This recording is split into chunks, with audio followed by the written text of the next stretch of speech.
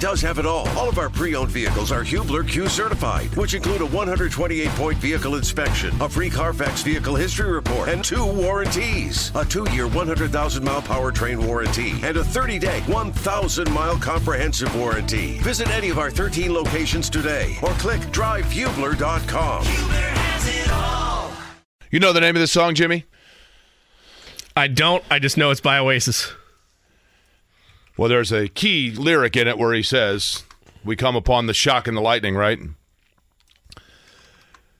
And we are on the eve of it, which is why I had Eddie fire that up. We are on the eve of the shock and the lightning that's going to take place tomorrow in Ann Arbor, Michigan. What have I been saying for a month? It is here. It's upon us. You got the shirt on. I know we're going to talk about Colts and Jags over the course of today on a Friday. Got a little baseball to get to. Friday the 13th, man. Friday the 13th and heading in towards Halloween. Like, there's a lot going on, right? But now I used to always get confused. Friday the 13th, Halloween, Nightmare on Elm Street, and so Friday the 13th, that's Jason, right? Halloween is Michael Myers. Yes. Nightmare on Elm Street, Freddy Krueger. Correct. Right? Yes. You got it all. All 3 of those are going to be in attendance tomorrow at the Big House because it's going to be a house of horrors for Michigan. Because the Indiana Fighting Hoosiers coming off their bye are going to go in there, shake up at the coordinator, LEO. Eddie Garrison's going to be snapping his fingers, singing along. He's been practicing all week. And starting to develop some calluses on my hands, actually, from all the snapping I've been doing. You want to give me a little warm up there on what you're going to be doing tomorrow? I can't. I got to save them. I got to save them. What about the lyric part? I do. You know what to do. In fact, Indiana tomorrow, the big stunner. I'm telling you right now, the preview. Don't put the mortgage on it. Do not in any way, shape, or form. But when Indiana upsets Michigan and shocks the world, my Twitter is going to blow up. I'm telling you right now. Nostradamus, right here. Indiana shocks the world. I've been saying it since we started this show. How are you on a Friday? My name is Jake Query. Eddie Garrison, you just heard singing along. Jimmy Cook joining us as well. This is Query and Company here on 93.5 and 107.5 The Fan. I'm happy to report that, Jimmy, give me a wave real quick. Other hand. Okay. Wedding ring back on. Still has it. Did your wife say anything to you about the Chiefs ring yesterday? No. Was she like, they were kind of right? I brought it up to her, and she reiterated what she said, which is that she tolerates me. She puts up with me. Okay. It wasn't a ringing endorsement, Jake. You'll be happy to know that. But a ringing endorsement. You met her where? We met down at IU. And she is native of where? Went to Warren Central. Okay. And so she just knew from the time that she met you that the Chiefs were the deal, right? Yeah. Oh, yeah. Okay. Very early on. Yep. Now, what is her passion that you tolerate? God love her, Jake. She's a diehard IU football fan, so she's also hoping for an upset tomorrow. Okay, so but you kind of like IU football though. Yeah, I do. What is it that she's into that you're like, you don't get it? TV show or something she does with her friends? Real Housewives, Jake. You can relate to that one. Okay. I don't get it. Like, our internet was down yesterday, and she was in a tizzy because she wasn't going to be able to watch Reunion Show Part 2. Oh, my gosh. So does this happen to you where you're like, can we change this? 10 more minutes. They're getting ready to argue here. I got to see what they're saying. 10 more minutes. And you're like, wait a minute. This has been on for like, they have a reunion show literally every day, right? Feels like it, yeah. And then you find out these women don't even know each other. You know that, right? Yeah. They just they get together for lunch like 3 times a month and they film it. And then they curse at each other. Yeah, exactly. Throw things and then have reunion shows. But here's the thing. With Andy Cohen. So if your wife is talking to her friends, she would say to them, well, Jimmy kind of likes the Real Housewives thing. I mean, he watches it with me. When in reality, you're like, I can't stand this. Like, I can see my brain oozing out of my ear while I'm watching it, right? Sure. I hate to break this to you. It's kind of the same thing. It is. No doubt. You think she tolerates the ring, but deep down to her friends, she's like, I can't believe it. No doubt. So the Philadelphia Phillies advance in the National League Championship Series. My condolences and apologies to Paul the Mailman. Not Giddy Paul, but my other buddy Paul the Mailman. I know 2 Pauls, both are mailmen. And as well to, of course, Derek, who is the Director of Veteran Affairs for the program and a native of Mississippi, diehard Braves fan. Atlanta goes home. So now Philadelphia advances to take on the Arizona Diamondbacks. And then, of course, the American League side of things, it's the Battle of Texas between the Rangers and the Astros. The other big thing coming up on the weekend, there's a lot going on this weekend. I did see, Jimmy, that Notre Dame now, apparently like everyone and their brother is putting money down and altering the line between Notre Dame and USC, right? Yes. Your thoughts? I mean, the last I saw it, Jake, was yesterday. Eddie and I were discussing this very thing, and I believe it was still Notre Dame by 2.5. That's correct. I've not checked it since then. I think that's right. Where's that game? It's at Notre Dame. And I don't know what it opened at. I need to check that. Probably did that when I banged the table. Here's the thing about that game. It's not unlike the Colts-Jaguars game. You can sit and convince yourself. We'll start with the Colts and Jags. Okay. You could, if this was high school debate class, and Eddie Garrison, Mr. Garrison was our teacher here, and we each had to give a compelling argument as to why the team that you've been assigned is going to win the game. You, Jimmy Cook, could do a 5-minute thing in front of the class on legitimate reasons, and you would have 5 minutes worth of conversation about why the Colts are going to win on Sunday. Yes. Now I, Jake Query, would be able to do the same with evidence that the Jaguars will win the game and be able to give 5 minutes of solid evidence as to why Jacksonville is going to win. And both of us would have, it wouldn't be word salad. Both of us would be giving compelling arguments that could convince the audience that our team is going to win the game. I think you could say the same for the Notre Dame USC matchup, because USC offensively can score at will. Like, they look at the field and it's 6 points, right? But they can't stop anybody. I'm not kidding you. If USC stopped on the way to South Bend in Shelbyville and in scrimmage tonight, the Shelbyville Golden Bears, Shelbyville scores 21 on them, right? Yeah. And almost no lead feels safe for USC, regardless of how many points they put up. It could be 28 to nothing. So long as there's time on the clock, they come back out and they match it, right? I mean, I remember when I played high school basketball, I was not a great defender. When I wanted to be, I guess I could be, but like I didn't like playing defense, I guess. And I remember once playing like pickup ball, and one of my buddies is like, Jake, you're the worst defender ever. And my response was, dude, my defense is my offense. Like, you can't outscore me, so it doesn't matter. Right. Now, terrible philosophy, and probably the reason why, I didn't have like some long-standing career. But there is for USC football this year, that is absolutely the case, right? Yeah. I mean, their defense is the fact that you constantly are worried about what their offense is going to do. Yeah. You asked this conversation earlier in the week about teams that might be in danger of missing the playoff because of one loss, and I'm still willing to hear an argument that maybe USC could avoid it because they still play top 10, top 15 teams within the Pac-12 schedule they still have left to play. So maybe there is an avenue there, but there's also a feel from a Notre Dame side, not just because it's a rivalry game with USC, but if we're going down, we're taking you with us. Going back to Colts-Jags, it feels a lot like that Colts game a couple years ago where all they needed to do was beat the Jaguars to get into the playoffs, and the Jaguars said, nope, not today. Sorry, you're going to Cancun with us as well. Right. Kind of has a similar vibe in terms of what Notre Dame can still play for, because yes, they can still play for a successful season. Yes, they can still play for maybe a New Year's Six bowl, but their playoff picture died last week in Louisville. USC still has life there, but yeah, anytime you get an opportunity to knock out the Trojans, it's a great feeling. The funny thing about the college football playoff is the teams right now that are the most in the running are all going to cannibalize each other. Right. I mean, you have literally 3 of the top 8 teams are in the Big Ten, right? Yep. And then 3 more are in the Pac-12, right? So, I mean, although USC hasn't been given a lot of love just yet. And then you have Georgia. I mean, Texas has bounced themselves out, but Oklahoma now seems to be on a fast track. So it's kind of shaping up before your eyes. It's just a matter of like which of those, and does one of those conferences get 2 in? It's looking like right now, without looking ahead to the rest of the schedule, I would just a guess based on what I've seen so far this season. Georgia will get there.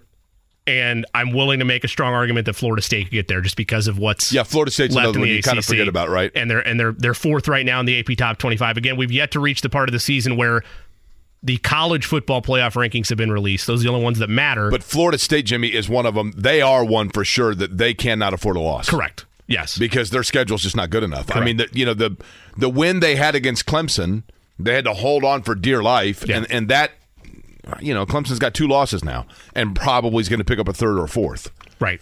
Yeah, for Florida State, in terms of what's left for them this season, you're looking at a game against Duke in 2 weeks with significance because it's Duke, but it is at home, and then Wake Forest, Pitt, Miami, North Alabama on the road at Florida, and then the ACC championship game. So they are in control of their own destiny. They could likely make their way in. You would assume Georgia gets in. To your point, Michigan, Ohio State at some point are going to cannibalize one another. Not that it's impossible for both teams to make the playoff, but that's going to be a tough hill to climb out of. And then you start looking at Oklahoma, Penn State, Washington, Oregon, all teams that are currently still undefeated, USC just outside looking in. So the Trojans, again, it's going to be tough to be a one-loss team because then you're going to go up against Texas or other teams that have suffered that one loss versus if you go perfect, more often than not, if you're a Power 5 school, we know this, you're going to get in. So that's what's at stake essentially for the Trojans the rest of the way, but especially on Saturday at South Bend is an opportunity to trounce a rival. For Notre Dame, it's take them down and potentially ruin their playoff chances. Hey, Jake, you can't even get a money line on IU. On DraftKings, that's correct also. But there's a reason for that. Listen. Is it still 34? I've told... 33. Ooh. I want if some sharp money. If nothing else, in the 15 hours of arduous work that we do per week, if nothing else, I need people to hear me out for the next 45 seconds in a critically important public service announcement. Okay. 109 with it. Eddie Garrison, have you been to Las Vegas? I have indeed. You stayed where? I stayed at the Paris and the American. I've also look at you, just very international. Thank you. I also have stayed at Paris when I was in Las Vegas. Beautiful, right? Paris? Yes. I mean, not the city, but the city is as well. And by the way, I just learned yesterday you can still fly nonstop to Paris from Cincinnati. Can't do it from Indy anymore. You can do it from Cincinnati. But Paris, the resort, the casino in Las Vegas, bigger place, wouldn't you say? Oh, it's huge. Yeah. It's massive. You get lost in the place. Yes. You're walking around. The inside of it is painted as if you're like in a French villa, and you really feel like you're in France, right? Yeah, a bunch of shops, some small... Fountains. Probably some nice fountains. Yeah, some nice small restaurants in there, and obviously slot machines and casino card tables and whatnot. Okay, Jimmy, you been to Vegas? I have. Where did you stay? I've stayed at the Palm. Mm-hmm. I've stayed at MGM Park. Okay. I stayed a night at Westgate, and then there's one other one that I can't remember the name of where it was, but so I've been to a couple spots. But all of them were for work primarily, Jake. That's the downside. But bigger places, right? Yes. Nice fountains. Yes. Lovely dinners that are inexpensive in the buffets, sure. right? Yeah. Drinks, the whole deal, right? Yeah. Yep. Beautiful carpeting. Oh, yeah. Right? It smells like $1 million, right? You walk around, just wonderful scents and smells. Yeah. Fresh air everywhere. Oh, right? yes, yeah. Absolutely spectacular. All of that was built not on people winning, okay? They're able to pay for those things because people aren't winning. So the same is true when people are saying you can't put a money line on Indiana against Michigan. That's because these places ain't stupid. They got fountains to build. They got statues to build. They've got Eiffel Towers to build. They have city blocks that they are putting in hotel rooms. And they're doing that in making sure that they are not putting themselves at risk of losing a lot of money, which is exactly what would happen if they allow people to bet on Indiana, because Vegas ain't stupid. They know what's happening. They know that Tom Allen's Fighting Hoosiers are bought in. They saw the look in the eyes of those guys when they're singing the fight song after games, how dialed in they are. They've seen, like when Tom Allen was sending his guys out for the bucket game, how invested and dialed in those guys are. They know. They absolutely know. So let that be caution to the wind. When you can't wager on it, it's because it's a foregone conclusion what's going to happen. Vidara was the other one. The what? Vidara was the other place. Okay. Where's that? Is that on the strip? It's near the Cosmopolitan. It's like right around that area. Fair enough. But Jake, so in that case then, if the money line's not available to you and Vegas thinks they know something, then they're basically handing out 34 points for free, right? I mean, that's the other way to look at it. No? Well, it's all a sucker deal. I mean, they know the numbers on where people are and Sure. what they're. I mean, trust me, they know what's up. Oh, yeah. Booger McFarland going to join us 16 minutes from now. By the way, I will die on this hill. In these parts, I recall when the Colts won the Super Bowl, going down on Monument Circle. It was like 10 degrees outside. Nobody knew for certain if there was going to be a victory parade. And everybody was going to the RCA Dome because we knew the team had landed and was going to go to the RCA Dome, and there was going to be like a celebration there. But people were like, well, surely there's going to be a parade. And people started lining the streets in anticipation of a parade. And there wasn't necessarily a plan for one. Norman Cox of Channel 6 was standing out on Monument Circle down here wearing a Cleveland Browns hat, screaming at people to go home because nothing was going to happen. And that seemed to be legitimate because nobody knew. And then they land, and they're like, wait a minute, people are lining the streets, so let's just go to the warehouse where there's a bunch of the golf carts and stuff and like floats from the 500 Festival Parade and put the team on them and kind of go up Capitol and around and back down and then to the RCA Dome. And that's what happened, right? And during that, the two things that I vividly remember of the Super Bowl quote-unquote parade through Indianapolis was, number one, Bob Sanders was on the, well, first off, Bill Polian had the Lombardi Trophy in his hands, and it was like, pry it from my dead cold hands. Like, no one else was going to touch that trophy. Bill Polian was standing in the front of the float with that trophy, and in his defense, it was like frozen to his hands. But Bob Sanders was on the back of one of those floats, bobbing his head, wearing sunglasses, and he was the rock star of Indianapolis. I mean, people were more receptive towards seeing Bob Sanders than they were like Peyton Manning. I mean, it literally was like the biggest rock star ever. And I know and I understand. I mean, he was a Defensive Player of the Year. He was a fabulous player. Fabulous player. But I will die on this hill. The defensive player that put the Colts over the top to win that Super Bowl was Booger McFarland. When they traded for Booger McFarland and finally had a stopgap in the middle that then just kind of forced everything outward, and Freeney and Mathis had their help in terms of the run game, and then Sanders could come up. Booger McFarland was absolutely the key piece. And that's probably unpopular opinion.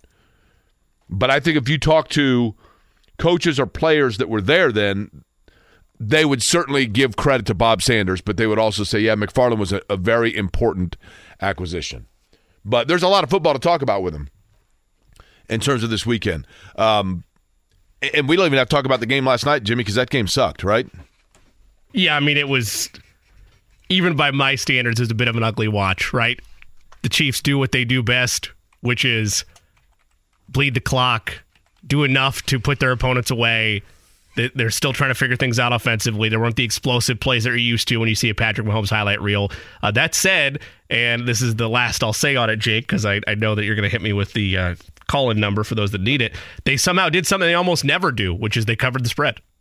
They won by 11. Ugly. Very ugly game last night. But didn't you say they had covered the spread in like their last 10 against or something? They had against Denver, but if you look at like what they've done in the Mahomes era, generally they don't do that. They don't, because they don't care, right? They care about winning. Like they're like most teams. They don't care about what the spread says about them. They care about winning the game. Jake, if you were curious, I did not watch one snap, or I should say 1 minute, of the Taylor Swift concert last night. By the way, you can make that comment.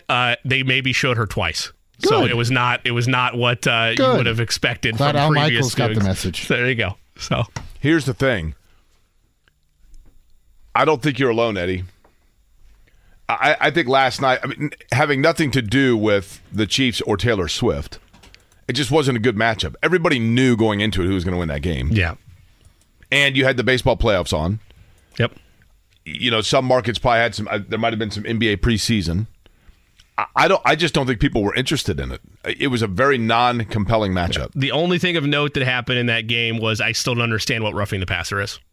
Chiefs sent a blitz late in that game, and they hit Russell Wilson like as he got rid of the ball, and they said that the safety that came over used his body weight and they threw a flag. And then it became a one-possession game when you knew the game was over.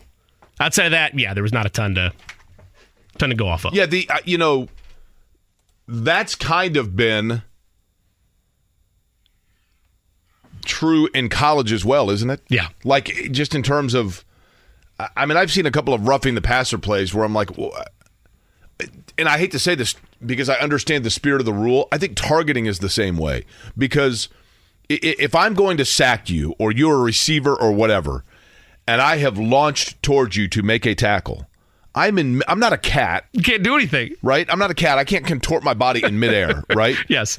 So where you turn, and you are the receiver, so you've caught a pass and you're turning around and you're lowering your head because you're anticipating contact, right? Yep. Neither of us here is at fault. No. But if the way that I've catapulted my body and the way that you have done the same to yours, once you're in flight, there's not a whole lot you can do. I mean, I guess you can theoretically turn your head or I don't know, raise or lower your head. I don't know. I mean, it's easy to talk about in slow-mo, but at those speeds, that's not happening. Like, there's no natural body movement that you're able to contort your body in such a way to not make contact with targeting calls. Same thing with roughing the passer. And yes, sure, there's some egregious ones, and why the rule was there to protect quarterbacks, to protect receivers, but there's other times where it appears to be incidental contact, and the reason it's ultra frustrating at the collegiate level is all they need for targeting is, it's not intent, it's helmet-to-helmet contact, and you're gone. The ejection rule is still present. So, yeah, both collegiately and professionally, those two calls, absolutely maddening. I get nervous whenever Eddie starts walking around. Is something, what's going on, Eddie? You got to fix the camera here? Yeah, I got to fit your guys' heads in it. Apparently on the YouTube channel, we are out of frame. I'll tell you what, it makes me feel better because usually it's just my head that he's trying to get into frame. So now you're part of it. Welcome. Well, I stand up and sit down the entire show. So and I move all over the place. Right. Well, here's a thought. Why don't we just back the camera up so it's a wider shot? I mean, I'm no. I mean, I don't have to move it everywhere. I'm no Ansel Adams here, but like, you know what I mean? It seems like that would make sense. But yeah, some of the official calls, it almost feels like baseball. In baseball with the strike zone, you kind of know at the outset of a game what direction that game's heading and the way it's going to be called. Yeah. And I think that there is some truth to that in football, right? Yes. You just know what they're kind of, what is kind of going to be allowed and what isn't, if that makes sense. Yeah. Yeah, especially with baseball because you have so much data that tracks, does this umpire favor pitchers? Is he more hitter friendly? Is his zone higher up? Is it lower? Like, there's a lot of advanced data where going in, this is how this guy likes to call games. Especially so, yeah, with baseball. Did you see the video yesterday of Anthony Richardson showing up at a fan's house for his birthday? I did not. I missed that. The guy immediately sees him and shakes his hand and hits him on the shoulder. And everybody's like, whoa, dude! What are we doing here, right? Come on. Easy, brother. I mean, it's cool of him. Well, Richardson was handing out fist bumps with the bum wing. Yeah. Well, that's different than the guy goes right for the now the jugular. So did Anthony Richardson know the fam? How did that come about? Do you know, Eddie? I don't. Why would you shake the arm that's in the? It's clearly he's got it in a sling, right? I mean, to be fair, out of reaction, right? Yeah, just natural. You don't even think about it. I mean, you don't. It's like the targeting thing, right? You're not thinking about it. You're just correct. Yeah. No. And I mean, you open your door and there's Anthony Richardson standing there in a sling, hey, what's up? Happy birthday! And you're like, oh my gosh! All their thought so that's goes your first reaction, right? Is right-handed. Yeah. But that was the first 20 responses on social media were like, dude, easy, man, easy on the shoulder. But I thought it was cool. But I was curious. You know what I mean? Yeah. So this is like taking Cameo one step further. Yes. Is that still a thing? The Cameo? The platform still exists. Yes. Do people still do it? I think so. The greatest cameo of all time was Smokey Robinson. Yeah? Eddie, can you find real quick for me the Smokey Robinson Hanukkah cameo? Probably if you just put in Smokey Robinson cameo, it'll come up. But yes, I have seen it. No, it's the greatest. Yes. Do you have it, Eddie?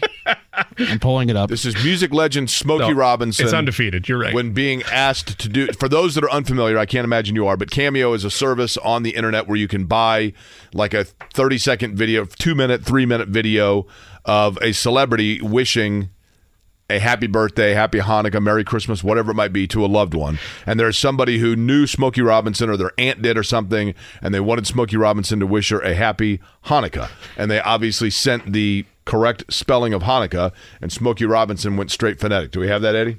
I'm going through the YouTube ad. Hold on. Oh, okay.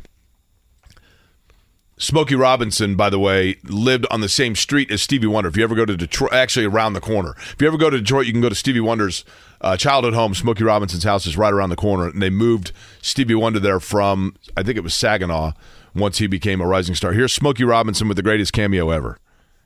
Hey, Marco, how you doing? Surprise, surprise. This is Smokey Robinson. I know you didn't expect to hear from me. That's right. But I was contacted by your sons, Jeff and Jared. And they told me that you used to live in Detroit across the street from me. And gosh, that's beautiful. Dear Stevie. How you doing again? Fine, thanks. Nice talking to you Likewise. again, I guess. Yeah. But anyway, you're living in Vancouver now. I am. And they wanted me to wish you happy Chanukah. Okay. I have no idea what Chanukah is. Okay. Might have been a decent idea when you asked Smokey to do that, to explain what exactly it is. It's actually a fairly important and significant holy holiday for us, but it's a silent C, Smokey. It's a silent C. Booger McFarland, by the way, going to help us break down the Colts and the Jags, and he's going to do it next. Whether it's audiobooks or all-time greatest hits, long live listening to your favorites. Learn more about Kisqali Ribociclib 200 milligrams at KISQALI.com and talk to your doctor to see if Kisqali is right for you. Our next guest started 11 games as an Indianapolis Colt, and as I had just mentioned, I believe was the most critical final piece to get the Colts over the hump and getting them a Super Bowl championship here in Indianapolis. You now, of course, see his work on ESPN and Monday Night Countdown, notably. Booger McFarland joins us on the program. Booger, how are you? Doing good, Gents. What's happening? This is an intriguing game. We were just talking about this, and I'm interested in your perspective. I feel like between Indianapolis and Jacksonville this weekend, you could make a pretty compelling case, really, for both teams. I didn't think that was going to be the case at the beginning of the year with the Colts, but they seem to kind of be ahead of schedule. Now, obviously with Richardson out, maybe that changes things, but feels like Indianapolis is a little ahead of where we thought they'd be, and Jacksonville has yet to get the firm footing we thought they'd have. Would you say that's a fair statement? Yeah, I would just add that Jacksonville went over to London, and they were, 1-2, and they won 2 games in a row. They beat 2 pretty good teams. They beat Atlanta. They beat Buffalo. And I think you can kind of say that they righted the ship a little bit. As far as Indy's concerned, you would love to see Richardson on the field because the only way you can get better at the quarterback position is by playing. However, I think Gardner Minshew has proved himself to be a very capable backup since he's been in the league. The biggest thing for Indy is now how do you incorporate Jonathan Taylor into this offense and continue to develop the young guys on the outside. The offensive line has to continue to try to get back to the form that they were a couple of years ago.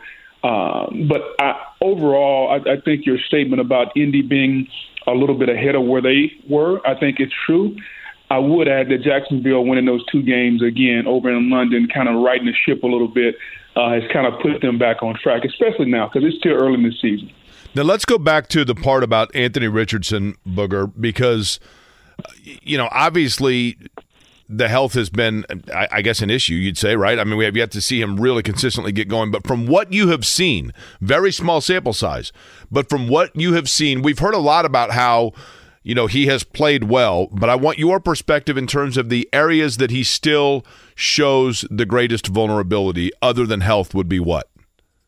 Well, I think continuing to just progress as a passer. I think, he only started, 12 games at Florida. So you couple the, 4 or 5 games he started. So he's only started and played like 16, 17 games in the last couple of years. And so he's got to continue to grow and see the field. But I think I've been pleasantly surprised because I was one of the guys that was very critical of him and critical of Chris Ballard picking him that high. However, he has shown to be a little bit more accurate than I thought he would be. He has been developed very well so far by this staff. I love the way that Coach Steichen and all of them are kind of pouring into this guy. And so I would say, man, if you're an Indianapolis Colts fan, you got to feel really, really good about where he's at in his development, because I think he's ahead of schedule. I also think that, his ability to continue to learn how to run, because this league is different than college football. College football, you can run and run for 80 yards as a quarterback. Other than Lamar Jackson and Michael Vick, not too many people are going to do that. You got to learn and know when the journey's over. Get your 5, 6, 10, 15 yards, and then get out and go out of bounds. And that's tough to do when you're 6'4", 240, and you can do backflips and, run around buildings and all that good stuff. So overall, I think the arrow is definitely pointing up. But he's got to get back on the field, because he started, 5 games? He's only finished, 2? And so if you're a Colts fan, that's not a good percentage as far as your quarterback starting and then finishing games. So he's got to find a way to protect his body so he can continue to develop and become the passer that I think everyone thinks he can become. Booger, with that, we're going to see a quarterback on Sunday. I've talked about this, but I want your opinion on it. And Trevor Lawrence, who, we've known is going to be the guy for 10 years. I mean, since he was in 8th grade, people knew that he had this special quarterbacking ability. But when you see guys coming out of the Clemsons, the LSUs, your alma mater, schools like that have dynamic Sunday-level receivers they're throwing to at college, it seems like that's where the learning curve really comes into the pros, because the windows are so much closer and you don't get the separation like you have at the college level. So could that be to an advantage to Anthony Richardson in the fact that he was throwing, albeit on a small sample size, to receivers at Florida that didn't have that separation, and thus learning the decrease in the windows for him will not be as big a learning curve as other quarterbacks? Or am I being too bullishly optimistic for him? I like the optimism. I just don't know if I would find it at that particular point. I think, if you just look at the guys that have come in this league and been ready to play, I'll give you a prime example. Let's look at C.J. Stroud. Because of all the rookie quarterback, I think C.J. has done the best so far. He hasn't turned the football over. And if you go back and watch his tape at college, he was throwing to wide open guys. There was nobody within 5 or 10 yards of some of those receivers at Ohio State. So did he really learn anything from that? I don't know. I think, just like anything in life, guys, it's about time on task. And I think the more time you do something, the better at it that you get. And I think if you're Anthony Richardson, the more he sees it, the better he's going to get. He's better now than he was when training camp started. And I think coaching matters.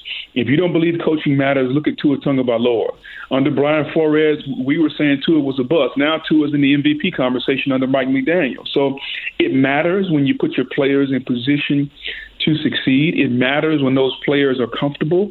And it matters when you kind of accentuate what they do well and minimize some of the things that they don't, which is the point I think the Colts have really mastered so far.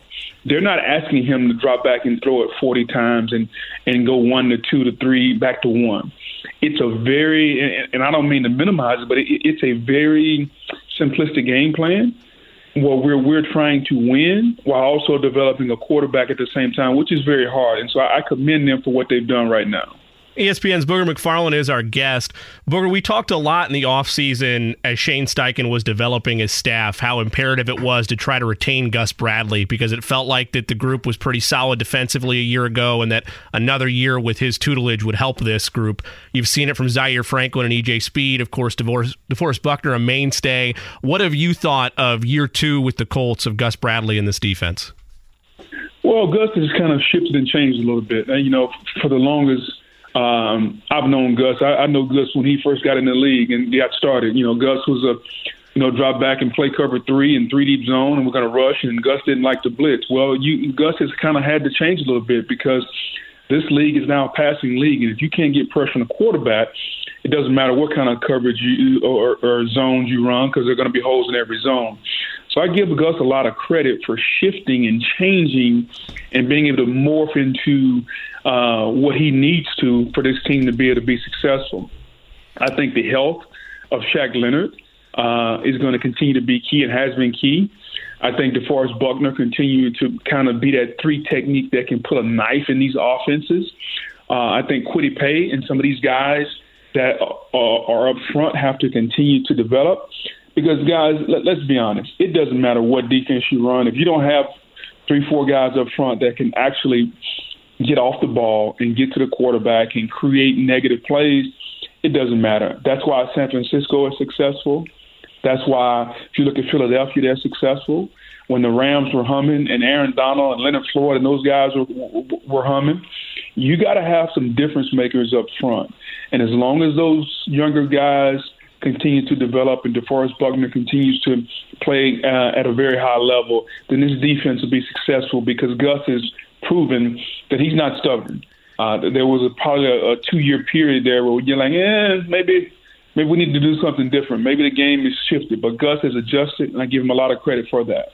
It does feel to me, Booger McFarland, like we're starting to find – I think Chris Ballard – he didn't beg for, that's the wrong word, but he emphasized, I guess you'd say, patience in terms of the guys he was drafting. You know, they put a lot of resources into that defensive line with Dio and, as you mentioned, Kwity Paye. And, you know, and those guys now, maybe it took a little bit to get jump-started, but it does seem like now you can start to see that light at the end of the tunnel and that line is coming together and that they are improving week to week.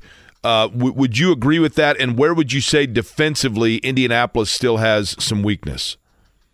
Well, first of all, you can never have enough guys up front.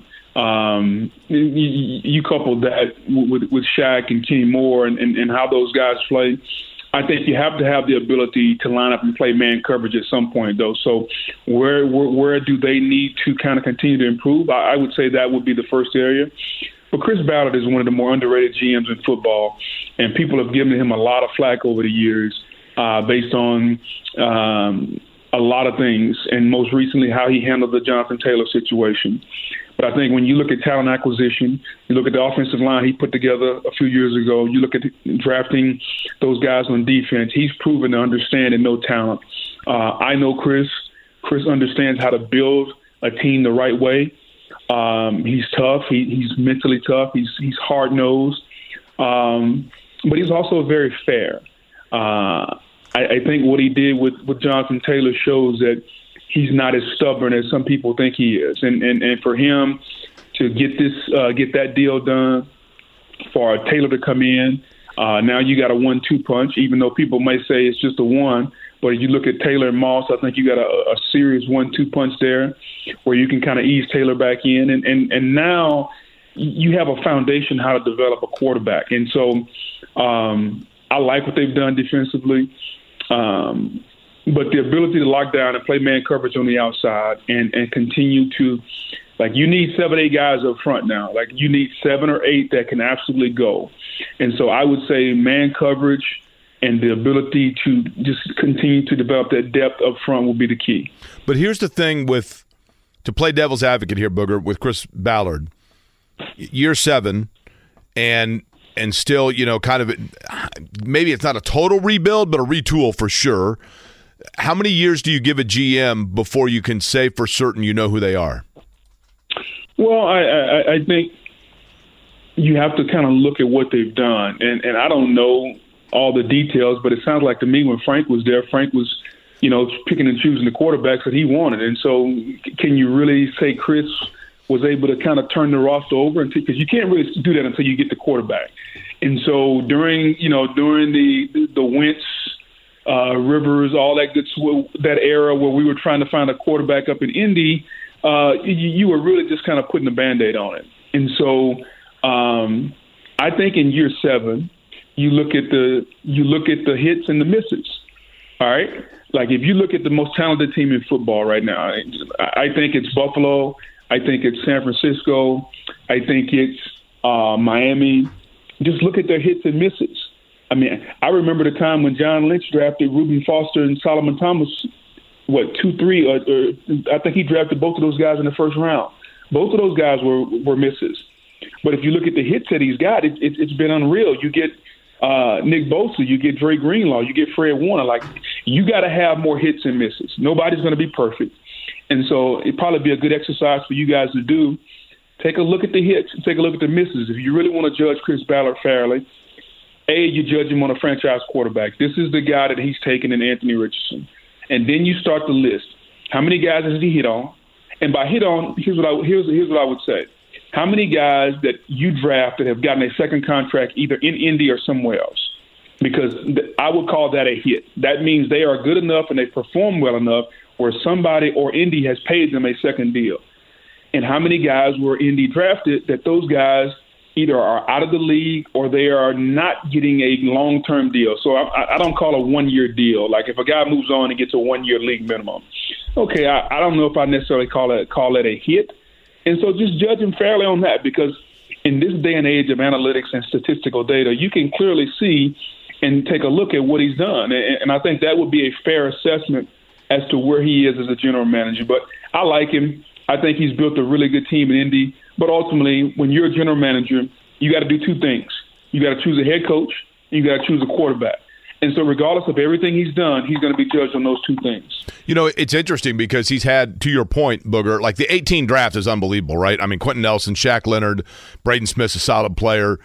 Naeem Hines, they were able to flip. But you get Zaire Franklin in the 7th round, who's a really good player, obviously, and is going to be for a long time. Then you have other years where the guys up top didn't get a second contract or were moved before the contract came up. But to your point, I think at this point, you know, some of those guys, the 21 draft in particular, we're just now starting to really see it. And I think there are some players there. You know, Will Fries was a 7th rounder still in the roster, Kwity Paye, Dio. Some of those guys are just now starting to come in, which would support your argument there, right? I mean, like they're just now starting to really show what they can do, and we'll see what happens with them moving forward. Before we let you go, I did want to ask you this. We had your former head coach, Tony Dungy, on yesterday, and I asked him a question. He gave a very interesting answer.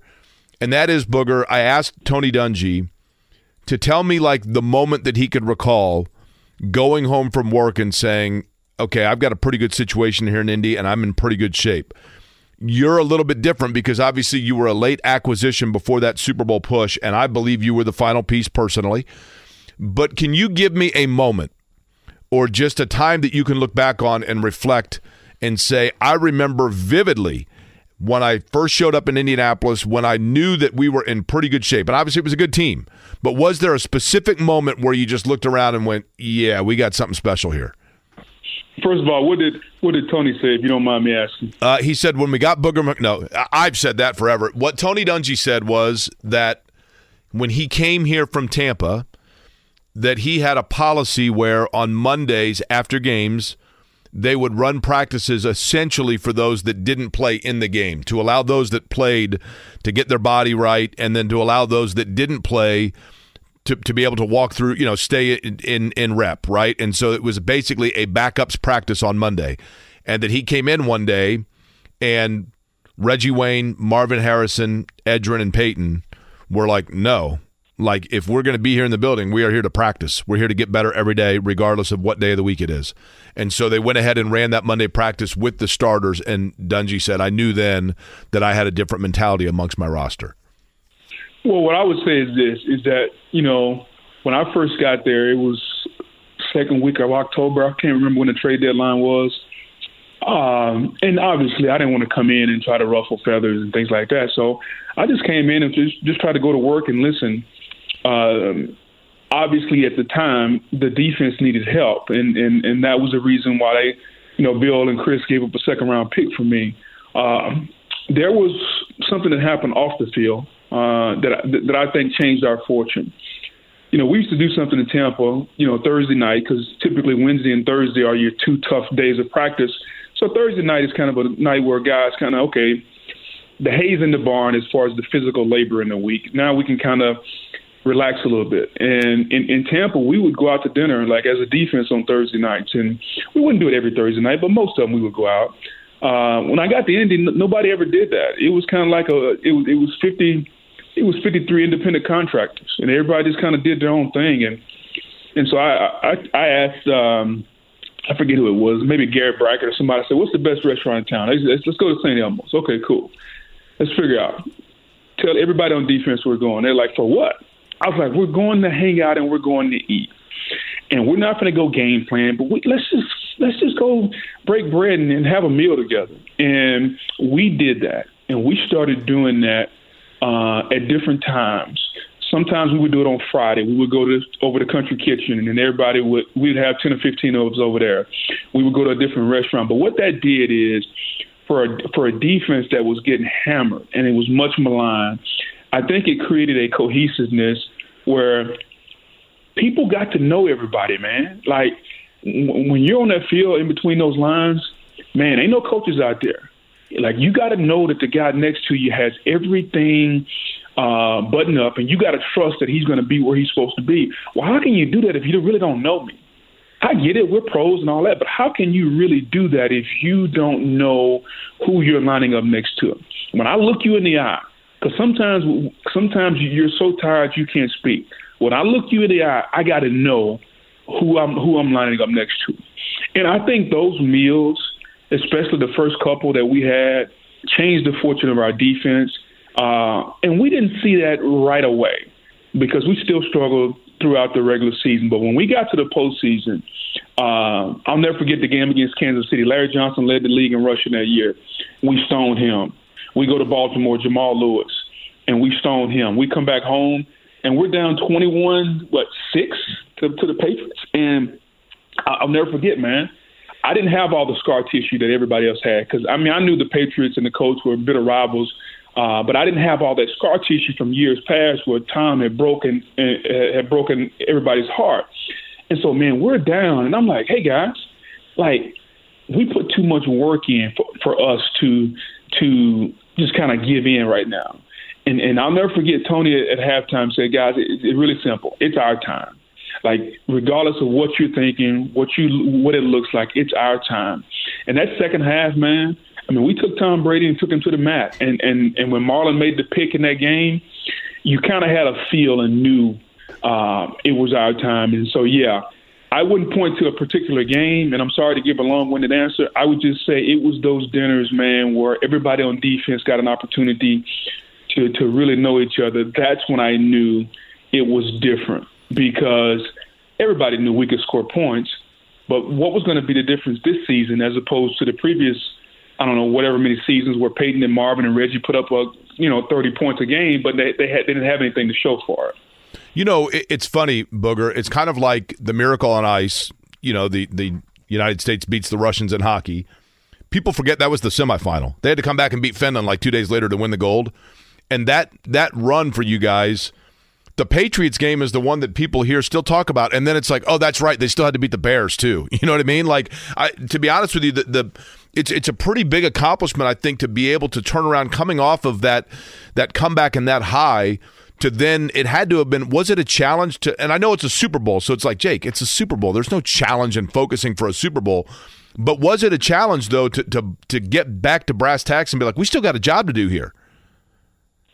Was it a challenge? Yeah, of course it's a little bit of a challenge, but I think the reason that it wasn't as much of a challenge is because we had a week off. And, while we were in Indy, we kind of put all the hay in the barn.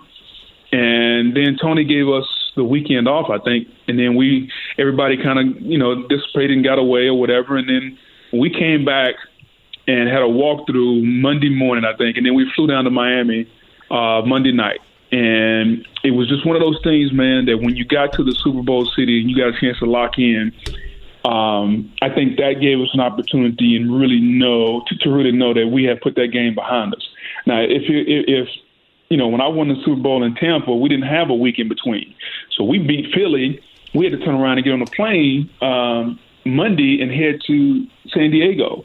So it was a whirlwind turnaround, and it was very similar because Philly was our nemesis in Tampa. Like, we hadn't beaten them. We hadn't beaten them in the cold, all these different theories and stuff. And it was tough for us to kind of put that game behind us, but we did. But the fact that we had a week off in between New England and the Bears kind of helped everyone, especially the people that had been there. Again, I didn't have the scar tissue because I wasn't in Indy. I paid attention to the league. I knew about the rivalry and all that. But all the heartbreak that had been endured wasn't there for me. And so for me, it was a big win. But, man, my mind was on another ring because I knew what that was like. And I was so focused on trying to help Tony get a ring because I was in Tampa when Tony got fired. And we went on to win a ring subsequently after that. And everybody said it was his team. Well, here's an opportunity for him to get his own ring. And so it was one of those deals where, for me, my motivation and my mindset was probably a little different than everyone else's, but we all came together nevertheless. Lastly, Booger, I don't know if you know, Country Kitchen actually had a fire here about 3 years ago. Burnt down totally. It is reopened. That's the good news, right? And then I'm curious to this. Being from Winsboro, if I'm saying that right, Winsboro, Louisiana. You're from northern Louisiana, right? I mean, I've been down. I've been to Baton Rouge. I've been to New Orleans. I've been to the Bayou, or however you say it there.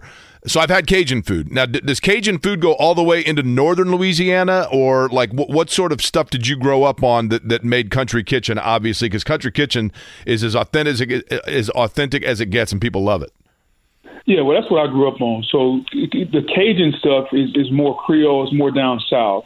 So probably Baton Rouge would probably be your line of delineation when you're going north. Anything above Baton Rouge, now you're starting to get into, your beans and your yams and your greens, all the things that Country Kitchen has. And so anything kind of south of that, now you're in your Cajun and your Creole and your gumbo and your etouffee and your jambalaya. Now you're at Yats, right? Yeah. Yeah. So it's definitely a difference, when it comes to food in the state, but you can't go wrong either way. Well, I'll tell you what, we're going to give Country Kitchen and St. Elmo Steakhouse credit for being part of what brought a Super Bowl championship to Indianapolis. But I've always said, Booger, and I will continue to say it, you were the piece that cemented the whole deal. But appreciate the time, and we certainly look forward to watching you on ESPN, especially with Monday Night Countdown. I appreciate it, man. Far too kind, buddy. Thanks. All right. Booger McFarland joining us on the hotline. Good conversation. We'll take a break. We'll come back. I've got a question for you guys about baseball last night. One of those where I sat there and wondered if I was right or I was wrong, and then I thought I'd leave it up to you guys. We'll explain next. Life is so much more than a diagnosis. It's about sharing time with those you love, hanging with friends who lift you up, and experiencing all those moments that bring you joy. All hits, no skips. Learn more about Kisqali Ribociclib 200 milligrams at KISQALI.com and talk to your doctor to see if Kisqali is right for you. So long live singing to the oldies, jamming out to something new, and everything in between. Hey, we're going to do a new thing coming up here in just a couple of minutes. First off, I want to go over Booger McFarland's comment there about Chris Ballard hits and misses. Really good commentary there on Ballard from Booger McFarland. So we'll kind of get a closer analysis of that. And then we're going to do the People's Court. I have a question about something that happened in sports, and I was going to opine on it, and then I thought, you know what? Instead of me giving my opinion, I want to know what the people think and what sports fans think on who was right and who was wrong in a situation. We'll get into that as well. Jake Query, Eddie Garrison, Jimmy Cook here on a Friday. How are you? A Blue Friday. You heard J&B is going to be out and about today, 3 o'clock, getting you set for Colts Happy Hour, which begins at 6 p.m. Also tonight, by the way, here on The Fan, 7 o'clock, you can hear Hamilton Southeastern and Brownsburg with the CEO of Query Company, Eddie Garrison, on the call with Jim Leisure. And then, Jimmy, you will be calling Ron Colley in East Central, correct? That is correct. That also a 7 o'clock kick? 7 o'clock start time. On the Ron Colley YouTube page, as well as Ron Colley... MediaNetwork.com. MediaNetwork.com. Taking a look, Booger McFarland had mentioned, go back and look at Chris Ballard's drafts and where guys are, who got second contracts, etc. The only curveball that I will mention with this, for example, if we go with precedent, I used to say a lot, like when it came to Bill Polian and the way that the Colts were built previously, in terms of their last like really great era, you know, one of the things that I think is easy to overlook, you would hear a lot like the narrative of, hey, Bill Polian really hits on guys that are like fifth round and lower and gets really good. Like, look how many starters he got in the 7th or 8th round. And that is true. However, part of that was also out of necessity because he made a concerted effort, and I'm just throwing out rough estimate numbers here, but probably 80% of the Colts salary cap payroll was invested in 10% of their roster.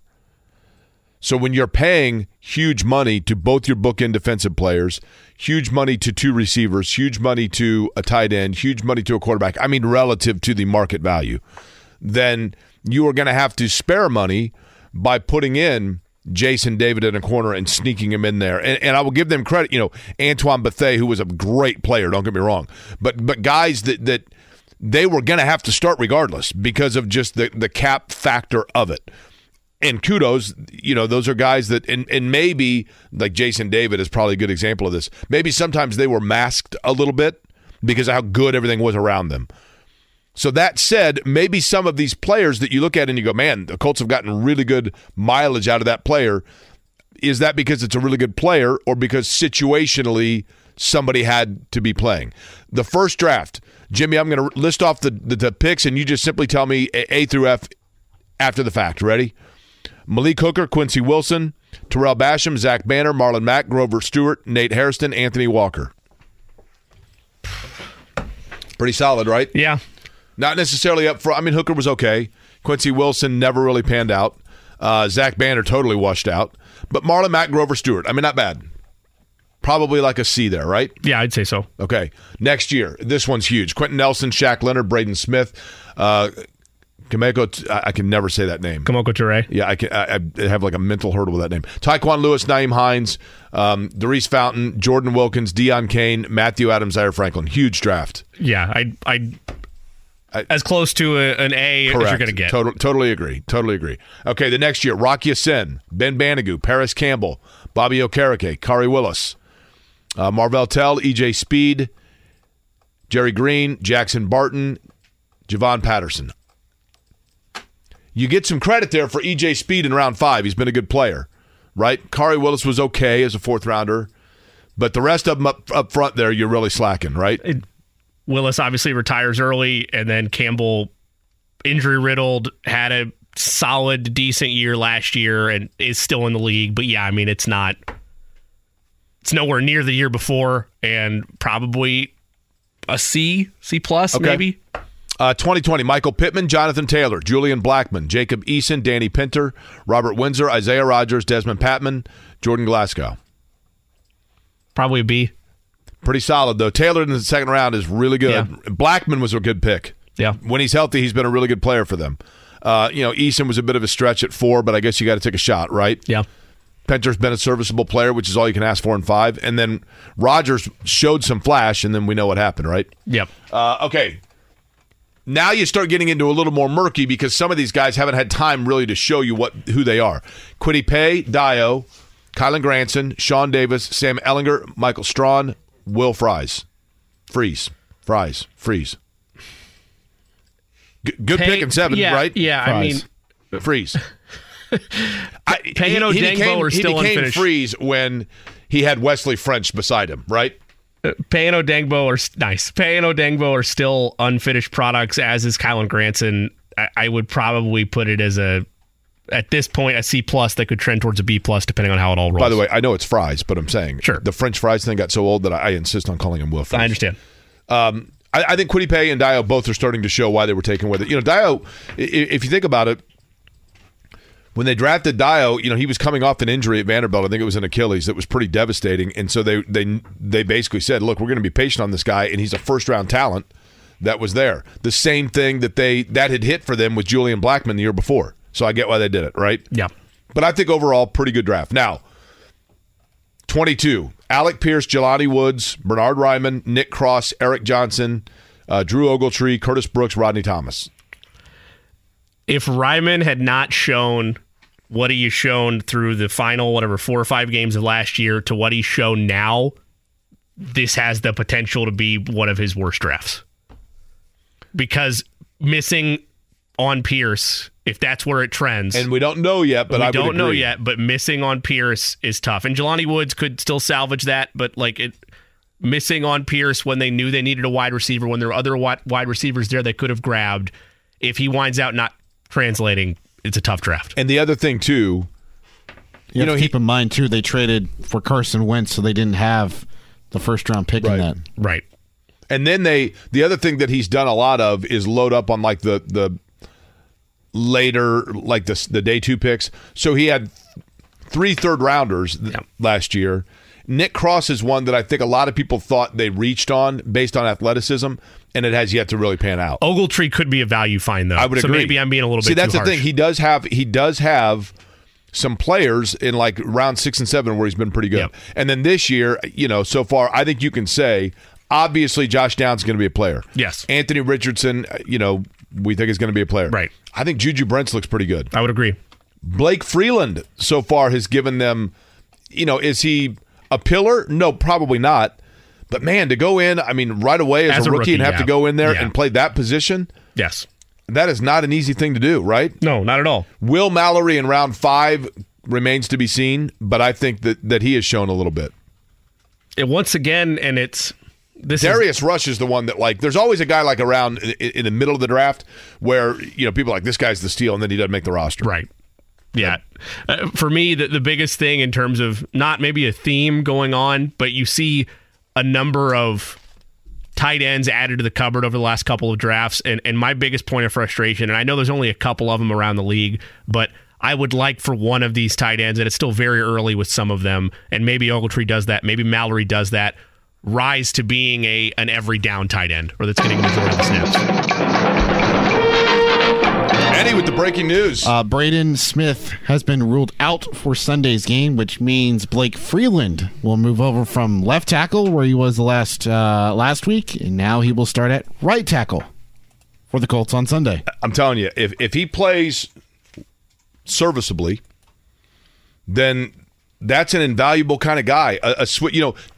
Remember years ago they had Charles Johnson as a lineman, and he was really valuable because you could just kind of put him anywhere.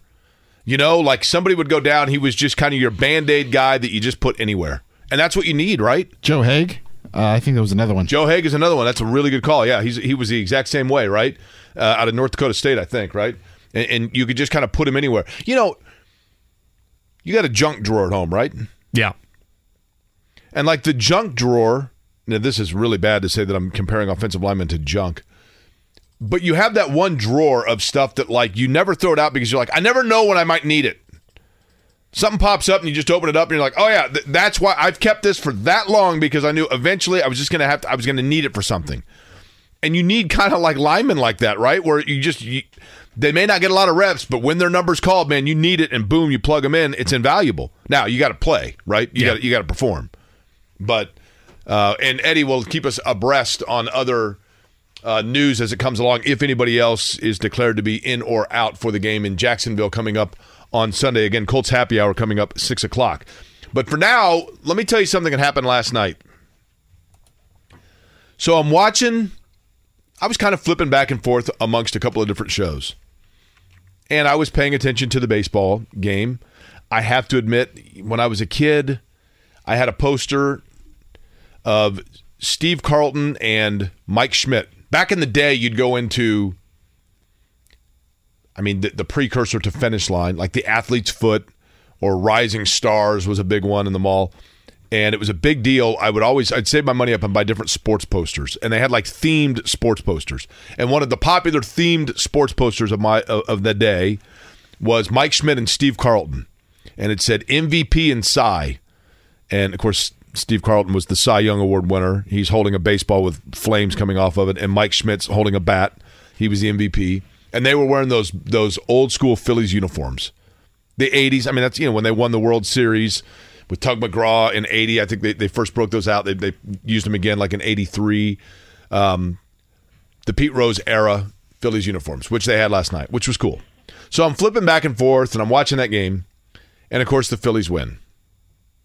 So after the game, now, Eddie, you saw this, right? Oh, yeah, I watched it live. I was like, oh, boy. So who is your favorite former Red that's now a Philly? Nick Castellanos. Okay. 100%. So Castellanos had a great series. The game's over, and Matt Weiner, who I knew when we worked in St. Louis together, he was at KSTK in St. Louis when I was at Fox Sports, knew him peripherally, but a nice guy, really a nice guy. And then he went from there to TBS. Matt Weiner's doing post-game interviews. And I watched this interview, and I go, okay, this is really awkward. And somebody asked me, they're like, well, what's the most awkward situation that you've been in an interview? And I can remember it perfectly.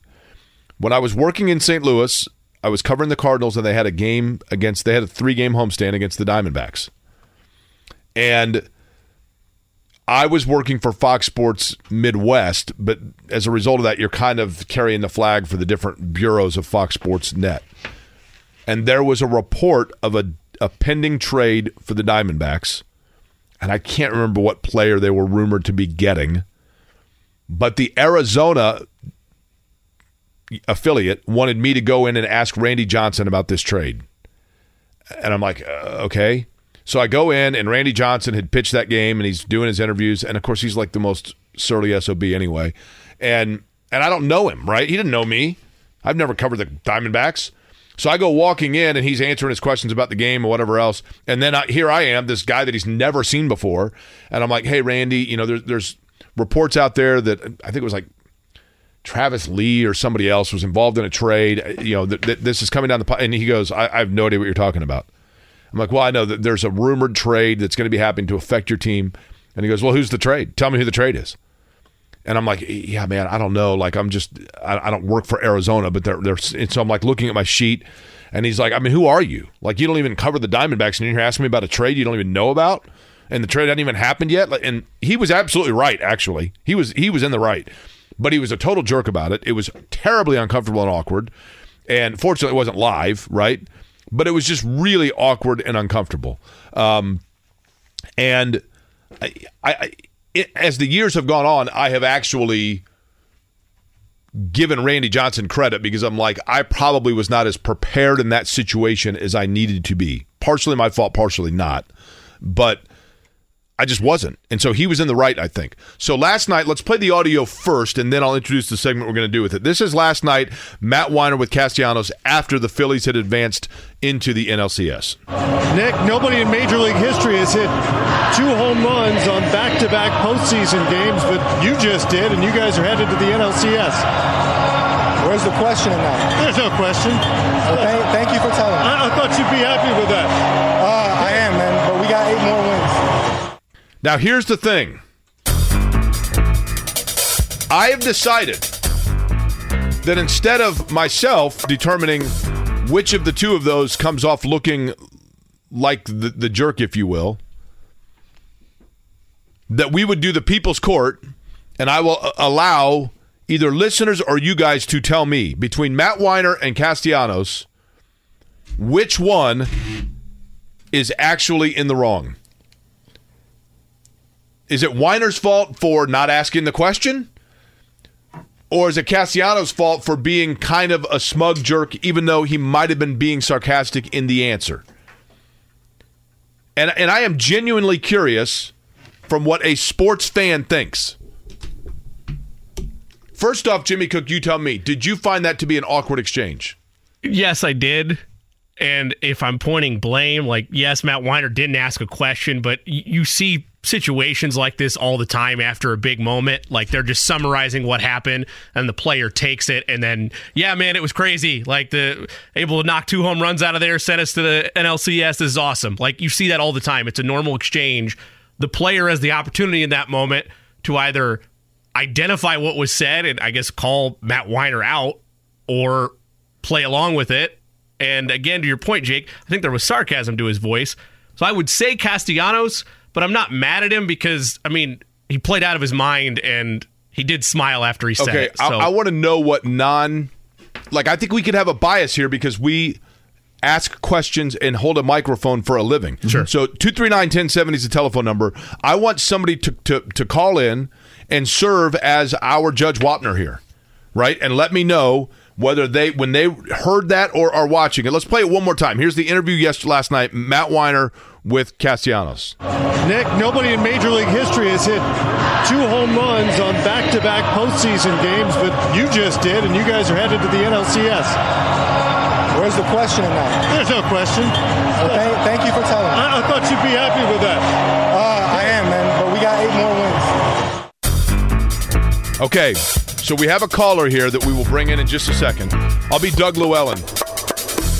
Doug Llewellyn was the kind of smug guy with blonde hair that would sit there and evaluate. Did we lose the call already? Hung up as soon as I went to answer the phone. Okay, Couple of already. Here we go. I don't care at all. Seems fine. Okay. Definitely the reporter's fault. Classic Jim Rome interview. Make a statement as a question. That from James. I was watching it and thought the player was a complete jerk, somebody says. So I'm curious. Andrew joins us right now. Andrew's going to be one of the members of our jury. Andrew, how are you? I'm doing great, Jake. How are you? I can't complain, man. It's Friday, right? Like, here's the thing, Andrew. Here's the thing. I could tell you that I'm going to complain, like I'm not doing great. I took my medicine this morning. I'm a little nauseous. Look, I'm sitting here talking for 3 hours, talking sports, hanging out on a beautiful Friday. What the hell do I have to complain about? And you don't want to hear it anyway, right? Agreed. I'm really happy. I just had my second daughter on Tuesday. So. Did you really? Congratulations. Congratulations, Andrew. What is your daughter's name? Her name's Palmer. Okay, and Palmer is daughter number 2, you said? Yes, sir. And is Palmer like a family name? Nope. Okay, what's daughter number 1's name? Bren, okay. Everybody doing well? Great.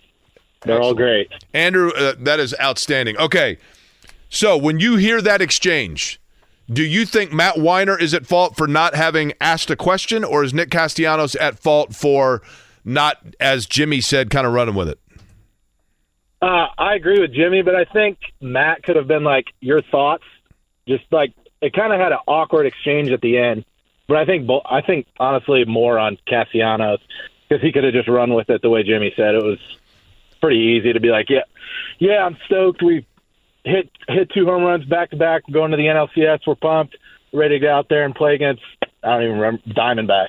Okay, so last question then, Andrew, is this. And again, congratulations on the new daughter here. So my other question, Andrew, is do you feel, as a viewer, do you feel it is the responsibility of the sideline reporter to always have it in the form of a question, like as if it's Jeopardy?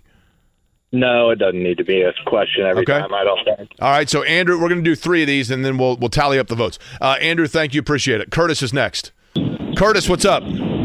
Oh, not much. How are you doing? Good. Curtis, would you like to congratulate Andrew on his second time around as a father? Yes, I would. Congratulations. See, that's what we do here in the company, Curtis. We like all the employees to look out for each other, right? That's great, because he's got something on me. I don't have no kids because never met the right one, but I'm glad to see him get to watch a little acorn grow up to be a complete nut. See that?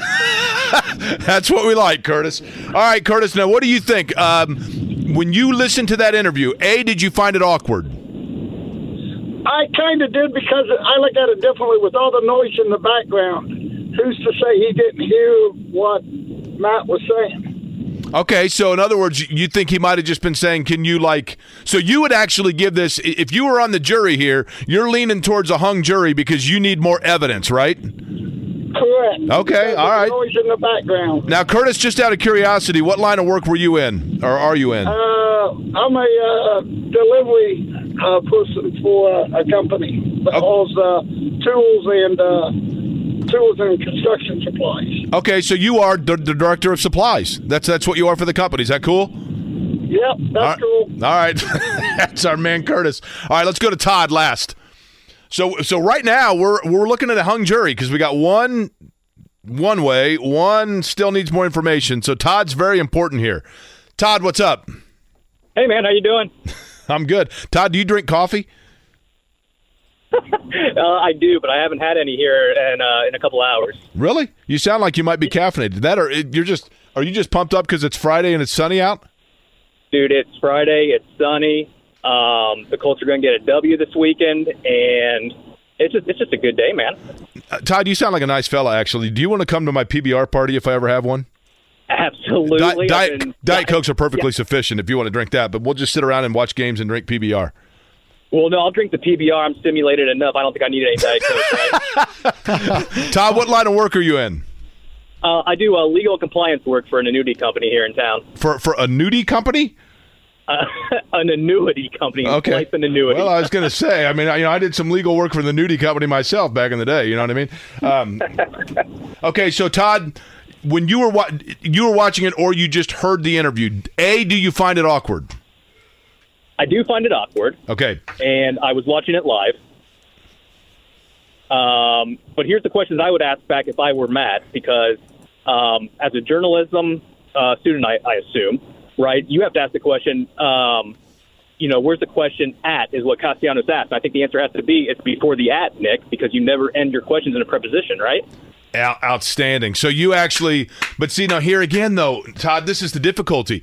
You now are kind of cross-examining both here where you find fault, like you're throwing this out, you find fault in both areas, right? I guess so, but I lean more. I'm really on Matt's side here. I think Nick's, being a little aggressive there. Okay. Now, Todd, where did you go to school? Or did you go to law school? No. I started off in finance, but I'm in the legal realm now. And what school did your last class you took as a student was at what school? Accounting 401 at Ball State. Ball State University. Okay. And then high school was where? Miami Trace High School out of Ohio, actually. Art Schleister U. Really? Art Schleister went to that high school? He did. I was actually best friends with his nephew growing up. Boy, I'll tell you what, Art's had a rough go at it, right?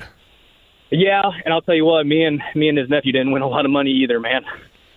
Wait a minute. So this was a hereditary thing? Is that where we're going with that? Wow, okay. Just kidding. But no, you're right. Art has had it's been tough. It's been tough on him. It's been tough on the family, but yeah. Well, Todd, here's the thing. I'm assuming because of your connection to Art Schleister and the fact you grew up in Ohio, even though you went to Ball State, I'm assuming that at some point you might have been an Ohio State fan. Is that a fair assessment? That is an unfair assessment. Never in my life have I been an Ohio State fan. Todd, all the more reason why you and I are going out and having PBRs together, man. I can't wait. Here's the other thing, Todd. Do you like Michigan? Since you don't like Ohio State and living in Ohio, did that force you to at times act like you liked Michigan? No, so I'm a Notre Dame fan. Actually. Let's go. Oh God! Let's go, you know Todd. what? You're paying. Go. You're paying. You were doing really well until right then, Todd. Everything was going Todd. great, right?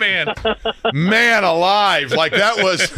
Let me tell you something. You were like Seinfeld. You were doing awesome until the finale, and then it's like, what the hell just happened?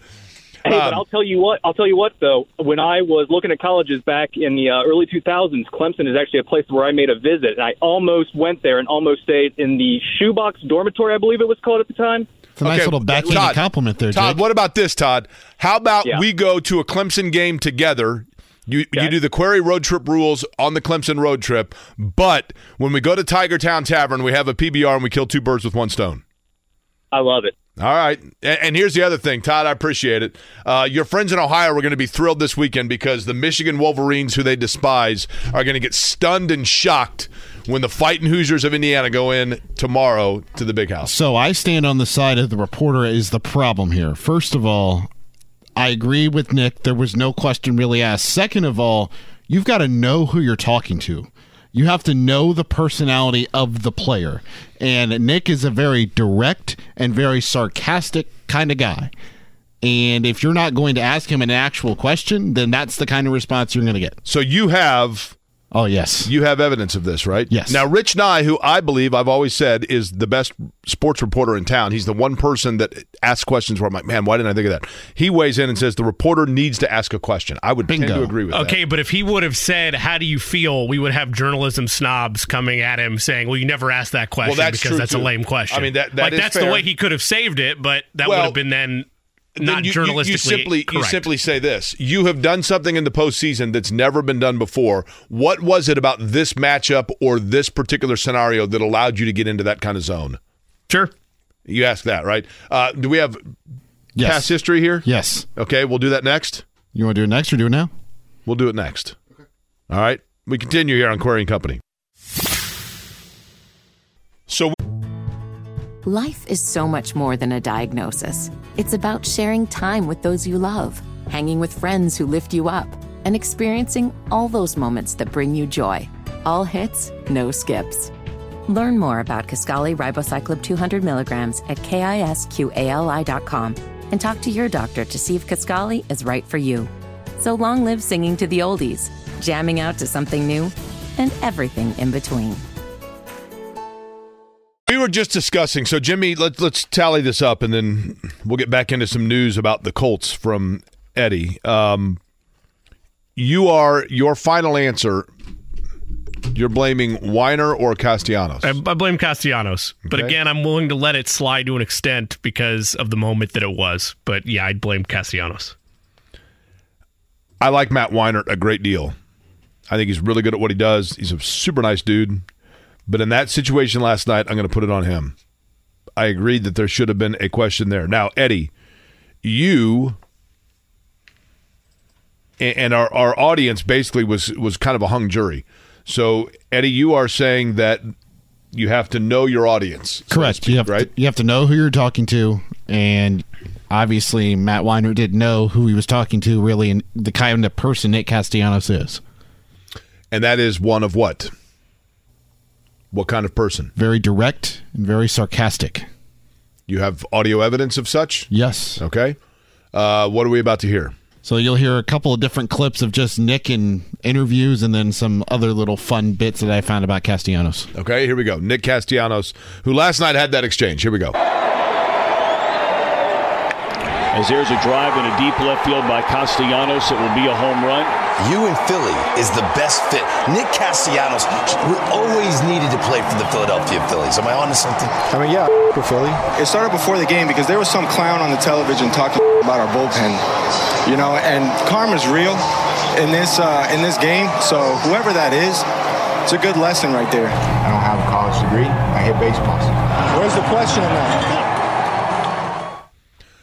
So he's a direct dude, right? Very direct. And, of course, he is the one that hit the home run during the Tom Brenneman moment when Tom Brenneman essentially resigned or announced that he was probably going to be leaving from the Reds. I wouldn't say resigned, but people know that history. And then also he was one of his home runs he hit this year. It was during a broadcast, and they were talking about, I can't remember who, a former player that was recovering, an older gentleman that was recovering from, I believe, cancer surgery. And as they were talking about it and kind of attributing the guy, I mean, the running bit within Castellanos' career post Brenneman is that whenever bad things are talked about on a broadcast and he's up to bat, he's going to go yard. Correct. You know. Now, in terms of the Colts, getting set for the Jacksonville Jaguars on Sunday. Colts happy hour coming up on this radio station at 6 o'clock tonight. Then at 7 o'clock, you can hear Eddie on the call for Hamilton Southeastern and Brownsburg. We now know that Braden Smith is not going to play, correct, Eddie? Here's more breaking news on correct. The Colts. Yes, Kwity Paye also out, dealing with a concussion, did not recover. And Jimmy, there was another one on the list as well? Yes, it was. Molly Cox expected to be out. Also added with this post on Colts.com, Bernard Ryman and Kwity Paye both remain in concussion protocol. Ooh, so Ryman's not in. They label them as still in the concussion protocol, which would lead one to believe that, yes, they're not going to play. But that becomes important because Bernard Ryman and Braden Smith both out. You got some movement on the line there, right? Yes. It should be noted, they have not, and I haven't seen it yet on Twitter, maybe Eddie has, officially declared either Ryman or Paye out, beg your pardon, but it's not looking great. They said check back for the full Week 6 injury report, as is the case with these early posts on Colts.com. So the reason... We'll keep an eye out, but it doesn't look great. If you look, for example, at left tackle, right? I mean, they've gotten pretty good play filling in there, but with Braden Smith out, do you have to move some people around? You know what I mean? Like where if in other words, if both your tackles are out, where do you turn in terms of filling those spots, so to speak? I mean, your options at that point would be... I mean, Blake Freeland would be one of your options, right? Correct. Freeland's one, and then rest of the depth pieces in terms of offensive linemen, they have Wesley French, Josh Sills, Arlington Hambright. Like, that's their depth in terms of offensive linemen. Hambright, it would seem, maybe goes to the right. I'm not sure, but we'll talk to Kevin Bowen about that coming up 20 minutes from now. It sounds like on the Ryman front, as well as the Kwity Paye front, they're not officially out yet. Per Mike Chappell, they still need final clearance. To me, they both, I think, have practiced all week, which just tells me that they're waiting that final clearance from the independent neurologist that doesn't have a stake in this, for lack of a better phrasing. My usual guidance with that, again, this means nothing. This is just with the emphasis on concussion protocol, and to Eddie's point, and that's kind of why I outlined to the audience of it doesn't look great right now, is you would like them to be out of the concussion protocol by the time the final injury report is released, which will be later today. But that doesn't mean they couldn't clear it tomorrow. We're running out of days for that to happen. But to Eddie's point, they have gotten practice reps in. So just something to monitor. But yeah, it's asking a lot, Jake, out of an offensive line that, again, has looked fairly good this year. They're top 5 in the league in terms of protection and a number of different metrics. It's clearly a bounce back year to this point, but you're asking a lot of players that ordinarily wouldn't be asked to fill those roles against a Jacksonville defense that is solid.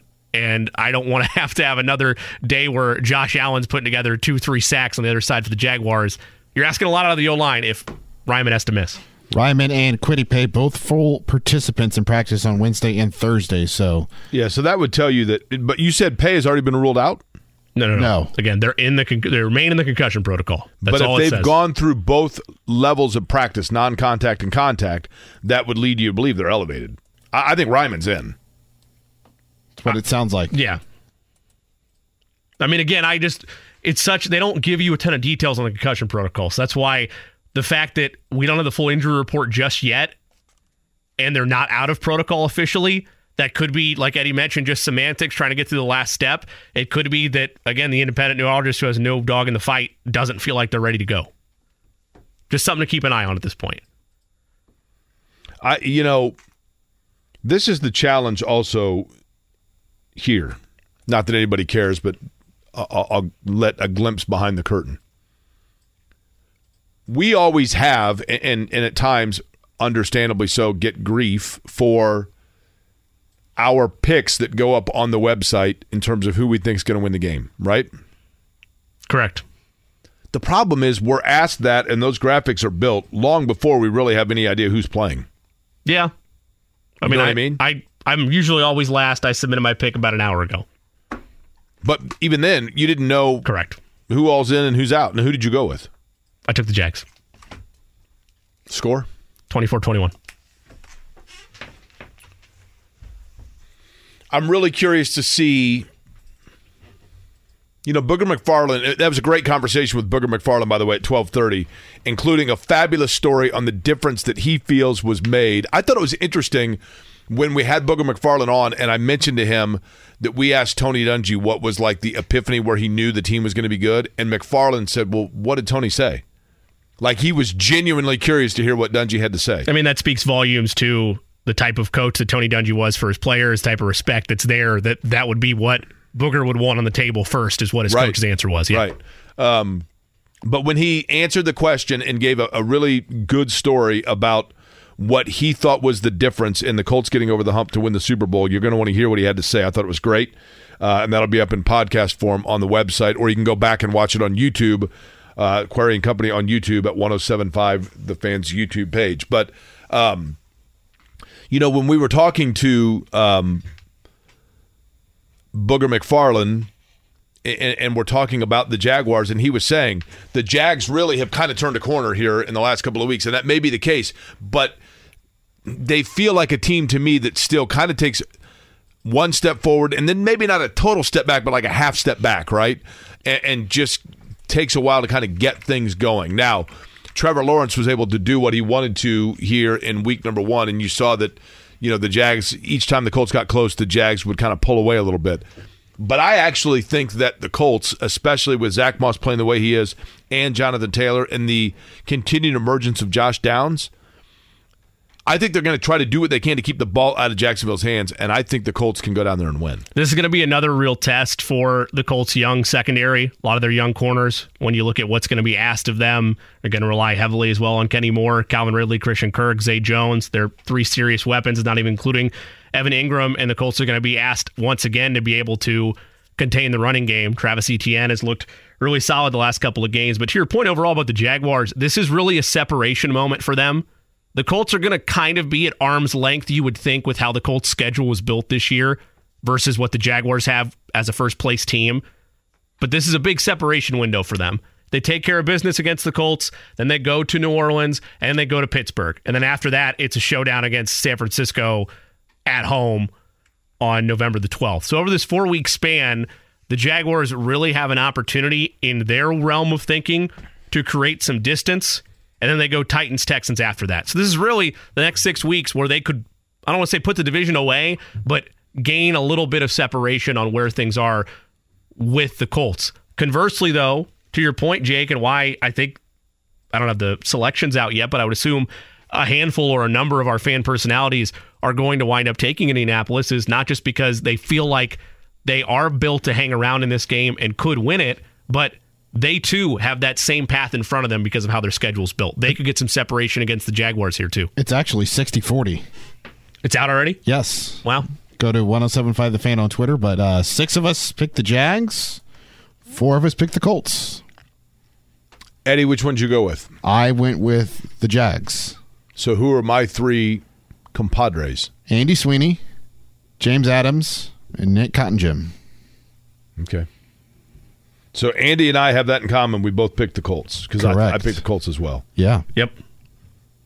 Although, if I'm not mistaken, I think he switched this morning and picked the Jags. I could be wrong. I don't know. I have to go back and listen. There was a tweet out from him earlier today that was saying he was picking the Colts because he had quote tweeted the Max Bowen helmet race. Oh, that's right. Yeah, he was picking the Jags and he switched to the Colts. I got him backwards. Yep. Yeah. Yep. I just think it's kind of a big show me game for the Colts, right? Yes. I mean, this is who they are now. At least for the time being, they're not the Anthony Richardson, we know that he's going to be the guy when he comes back, but for right now, we just need to make sure that Anthony Richardson is going to people's houses and not getting hit too hard on the shoulder when he's wearing the arm in a sling, right? Yeah. And it's Minshew Mania, baby. The stash is back. What can he do? The stash is back, and does Jonathan Taylor get turned loose to go along with Zach Moss? Those are the things that we're going to look for on Sunday, and those are the things that theoretically we're going to talk with Kevin about coming up in 15. So we didn't. Life is so much more than a diagnosis. It's about sharing time with those you love, hanging with friends who lift you up, and experiencing all those moments that bring you joy. All hits, no skips. Learn more about Kisqali Ribociclib 200 milligrams at KISQALI.com and talk to your doctor to see if Kisqali is right for you. So long live singing to the oldies, jamming out to something new, and everything in between. Even get into this, but Eddie, your girlfriend just walked in and made this point. I'd forgotten. So one of the Jenners was down in Bloomington, right? Kendall. Yes. Now, she's a twin, is that right? You said that with confidence. I always get Kendall and Kylie. Well, they're twins, right? Yeah, it was Kendall. Are they twins? No. They're not twins, but they're sisters, right? Yes. So, okay, correct me if I'm wrong on this, okay? You've got the Kim Kardashian, and then her sister's Kourtney, and they don't get along, right? And then the Khloe Kardashian, who some people thought was O.J. Simpson's daughter, right? And all 3 of those, their parents are Bob Kardashian and the Jenner gal. And then after she was married to Bob Kardashian and had those 3 girls, she got divorced and hooked up with Bruce Jenner, who's now Caitlyn Jenner, right? Yes. And then she and Bruce Jenner had 3 kids. One is kind of a doughy guy, and then 2 daughters, right? I think Rob is Bob's kid. Oh, is Rob? So Rob is a Kardashian then. Yeah. It's not Rob Jenner? It's his name's Rob Kardashian? I believe so. Okay. Now, here's the thing that always fascinated me about the Kardashians. So hard to keep up with that. Well, cluster. That's why the show's called Keeping Up with the Kardashians, Eddie. So, duh. Here's what I always found fascinating. We would not know anything about who the Kardashians are except for this fact when they were catapulted into fame. In 1994, O.J. Simpson ran into some legal issues and was on the lam, like no one knew where he was. So Bob Shapiro, his attorney, holds a press conference to plead for O.J. to turn himself in. This was like a few hours before the Bronco chase. In that press conference, he has a friend of O.J. Simpson's read what appears to be a suicide note from O.J. Simpson. The friend reads the note that is O.J. Simpson pleading with the media to leave his children alone and let his children live in relative anonymity. But the friend is Robert Kardashian, who now suddenly becomes famous because he's reading this note from O.J. Simpson and mentioning the fact that O.J. wrote it in the bedroom of his 12-year-old daughter, who is Kim Kardashian. And so in reading a letter asking the press to make sure that they don't hound and have paparazzi following around O.J. Simpson's kids, Bob Kardashian, in fact, is putting his name, not intentionally, but his name is out there then so that 10 years later, his 3 daughters can become the 3 most famous kids in all of America. What the hell are we doing here, right? It's just, I think people forget that that's who that was. That speech would have been great 15 years ago. What's that? That monologue. The ship is well sailed. You're right. What are we doing here? But the ship is sailed in terms of what are we doing? I mean, well, yeah. But I'm just saying, but give them credit. It's like an empire, right? Yes, and so no doubt. One of those, and which one was it that was in Bloomington? Kendall. So Kendall owns a liquor business? She has some kind of alcohol or something. And she was promoting it in Bloomington, right? Correct. Dry campus. Yep. Well, it was at a bar, Eddie. Dry campus, yeah. The bar's off campus, right? Yeah. I'm just saying it's a dry campus, too, for what it's worth. Now... Right, Jimmy? I don't... To Jake's point, it was at a bar. I understand what you're saying. They still drink alcohol in Bloomington. It was an upstairs pub, right? Yes. Didn't she make an AMF? I don't know. Okay. Are you aware of the AMF? Delightful. Jimmy's aware of it. You aware of it, Eddie? I guess not. Did you ever go down to Bloomington? I have been, yeah. I get it. Obviously, you get it upstairs. Clearly, you were the one kid that was following by the dry campus rules, right? Kilroy's makes a great one as well. I didn't go to college down there, so I've never been to I haven't really been to a bar down there either. She was promoting. You're missing out. 818 Tequila, and was it Big Red Liquors? There you go. Big Red Liquors. The whole thing, with Cam, I think the hottest one's Courtney, by the way, just for what that's worth. Your thoughts, Eddie? Can't say. By the way, Eddie, since your girlfriend's here, let's ask before we get to Kevin Bowen real quick. We talked about this yesterday. Okay. Jimmy yesterday. Oh, Lord. So this is Eddie's girlfriend, who also works at the station, is here. Olivia. Correct? Olivia. So Olivia, who is an Eastwood Eagle and North Central Panther, might have noticed that my name was misspelled on the plaque inside Eastwood Middle School, but that's cool. Don't worry about it. So Olivia, yesterday Jimmy Cook was wearing, in place of his... Jimmy is a fan of the Kansas City Chiefs. Awful. Okay? Now, what is Eddie's favorite sports team, Olivia? Oh, it's the Colts. Okay. We're talking football. So if the two of you... And I'm not trying to put you in a bad position here, but we're speaking hypothetically, right? If you were to be married and you were to notice on Colts game days that Eddie removed his wedding band in order to put on a Colts ring for good luck of the Colts, you as the wife would say what? On game days, I think it's fine. Liv, thank you. But no. Thank you. But do you wear it all the time? No, only on game days. I said that yesterday. Only on game days. Said it yesterday. Okay. Yeah, well, it depends.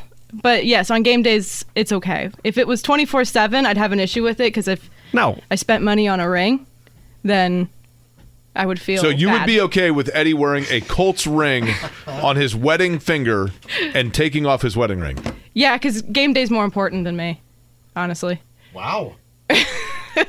We've been together almost 4 years, and he pays more attention to the Colts when they play than me on Sundays. Okay. So based on that, your favorite program that you watch on television that Eddie does not participate in is what? Right now, the Golden Bachelor. Okay. That's the one about the old guy my age that's from hunting down Northeast. cougars, right? Yeah. Okay. So if you were to wear a Golden Bachelor ring... Isn't he 20 years older than you? What's that? He's like 74. He's in his 70s. Is he really? Yeah. Well, believe me. Once you get to 51 and 74... Once you're the second half century. I'll put it this way. Okay. He's closer to my age than The Bachelor is, right? Yeah, it depends on who the Bachelor is. Yeah, The Bachelor's probably like 25, right? Closer to 30, mostly. Okay, well, so I'm halfway in between the two. But if you were to wear a Golden Bachelor ring as opposed to your wedding ring on the days that the show is on the air, you think Eddie'd be cool with that? You could have said Joe Burrow. Yeah, probably not the Golden Bachelor. Now, is it true that Joe Burrow's your hall pass? Oh, 100%. Who's Eddie's hall pass? It depends on the day. Wow, So you're giving multiple passes out? Yeah, he's so indecisive on who it is. It could be Selena Gomez or Madonna. I don't know. How about Selma Hayek? Okay, Kevin Bowen's next. You just heard from... Life is so much more than a diagnosis. It's about sharing time with those you love, hanging with friends who lift you up, and experiencing all those moments that bring you joy. All hits, no skips. Learn more about Kisqali Ribociclib 200 milligrams at KISQALI.com and talk to your doctor to see if Kisqali is right for you. So long live singing to the oldies, jamming out to something new, and everything in between. Kevin Bowen, in terms of what they're going to be talking about on Monday, he will join us here momentarily to preview the Colts and the Jaguars. And as we talked about, so far what we do know is in terms of players in, players out, it does appear as though Kwity Paye and Bernard Ryman would be trending towards playing, right? Yeah, based on the practice reps they got. Mo Alley Cox out, right? Yes. By the way, would this game, and maybe it does and I'm just missing it, but would this game feel bigger in terms of what's at stake and the trajectory of the franchise if Anthony Richardson was playing? Because I feel like it would. Yeah, I would tend to agree with that. I mean, it gives you a better sample of who long-term they want to be, right? But they still, as we talked about with Booger McFarland, and again, that interview with Booger McFarland is going to be up on the website. Hope you will get a chance to go back and listen to it because it was great. Query & Company, wherever you get your podcasts. He offered some great insights, not only about the Colts, but about when he was here and helped put them over the top to get a Super Bowl. But I think that, as he was talking about, maybe Jacksonville has kind of righted the ship, but I don't think that we thought that these two teams would be this close to one another, statistically speaking, as they are. Joining us now to talk about that more, you hear him in the morning with Andy Sweeney on the Wake Up Call with KB and Andy. Kevin Bowen joining us. Kevin, most importantly, your son picked the Colts, and that's been a while since that's happened, right? That seems right. He's 3-2 on the year, so he certainly has picked the Colts at different stretches, but I want to say maybe he picked the Colts against the Rams now that I think about it, but he definitely picked the Titans last week. We've had people saying he's right-hand dominant. You need to put the Colts helmet on the right side. I'm like, guys, he's 12 months. I mean, right. Are we really? We sound like Earl Woods with some of this chatter here. But yes, he did. He did go with the Colts. And you went with who, Kevin? I went with Jacksonville, and I honestly, in probably the last hour or so, I almost feel a little bit better about that pick. I was a hair on the fence, but I think the loss of Braden Smith, which was just announced about an hour ago, I think that's a big deal. I think he's one of your more indispensable players. Josh Allen, not the quarterback, the pass rusher, is a pretty good pass rusher, and he will be opposite Blake Freeland, I would assume, a whole lot. It's also a late week announcement. I know Freeland practiced on Wednesday for Braden Smith, but Braden got a hip injury in Thursday's practice, so he's out. And so I think that's a big deal when you're playing a really good front. We'll begin, I guess, with Jacksonville, actually, Kevin, in the fact that, clearly we're not sitting there analyzing game in and game out the Jacksonville Jaguars. But to your point, they do have the ability to get to the passer. It felt to me at the beginning of the year like I thought that front four was a little nastier than they've been so far, but they had the ability to put pressure on. But going back to week one, and maybe it's a different team on both sides of it, but going back to week one, if you look at the areas that Jacksonville was able to exploit of the Colts, the area the Colts need to shore up from that would be what? I don't think the Colts secondary got torched in that game, but you could look at it statistically at the end, and it looks like a poor day for the secondary. But I think for any of us that watched that game, Trevor Lawrence, as you know, Jake, he just made some big-time throws, and a variety of different Jacksonville pass catchers made impressive grabs. Again, I don't think the Colts got torched. I don't think it was, as Puka Nacua running free or DeAndre Hopkins running free. I just thought at moments of truth, Jacksonville outplayed you, even though I thought the coverage was decent in those situations. So I think that is a big element to it again. I mean, I think with Travis Etienne and that wideout group, even without Zay Jones, who's going to miss this game, and then obviously throw in Lawrence, I think it's the best collection of quarterback skill you'll face all year long outside of maybe Cincinnati. So I would point to that. Now, so much has changed, though, Colts-wise. I mean, even in the secondary. That game was Dallas Flowers and Darrell Baker Jr. around Kenny Moore, and now Sunday it'll be Juju Brents and Jalen Jones. But obviously your running backs, I mean, it was just such a pathetic week one effort out of Deion Jackson and company, and now it's Zach Moss and Jonathan Taylor. I mean, I can't think of a bigger upgrade or maybe a bigger 180 from that. And then obviously quarterback-wise, it'll look a lot different with going from Richardson to Minshew. KB, as you follow injury reports and you look at where Bernhard Raimann and Kwity Paye are at right now, Eddie brought this up. They're both full participants, but they still remain in the concussion protocol. And I'm kind of relying on you to educate us a little bit more on this. Would you look at the practice report as the indicator that, okay, it's probably just a formality and they'll clear it, or is there still gray area where they both might not make it out of concussion protocol?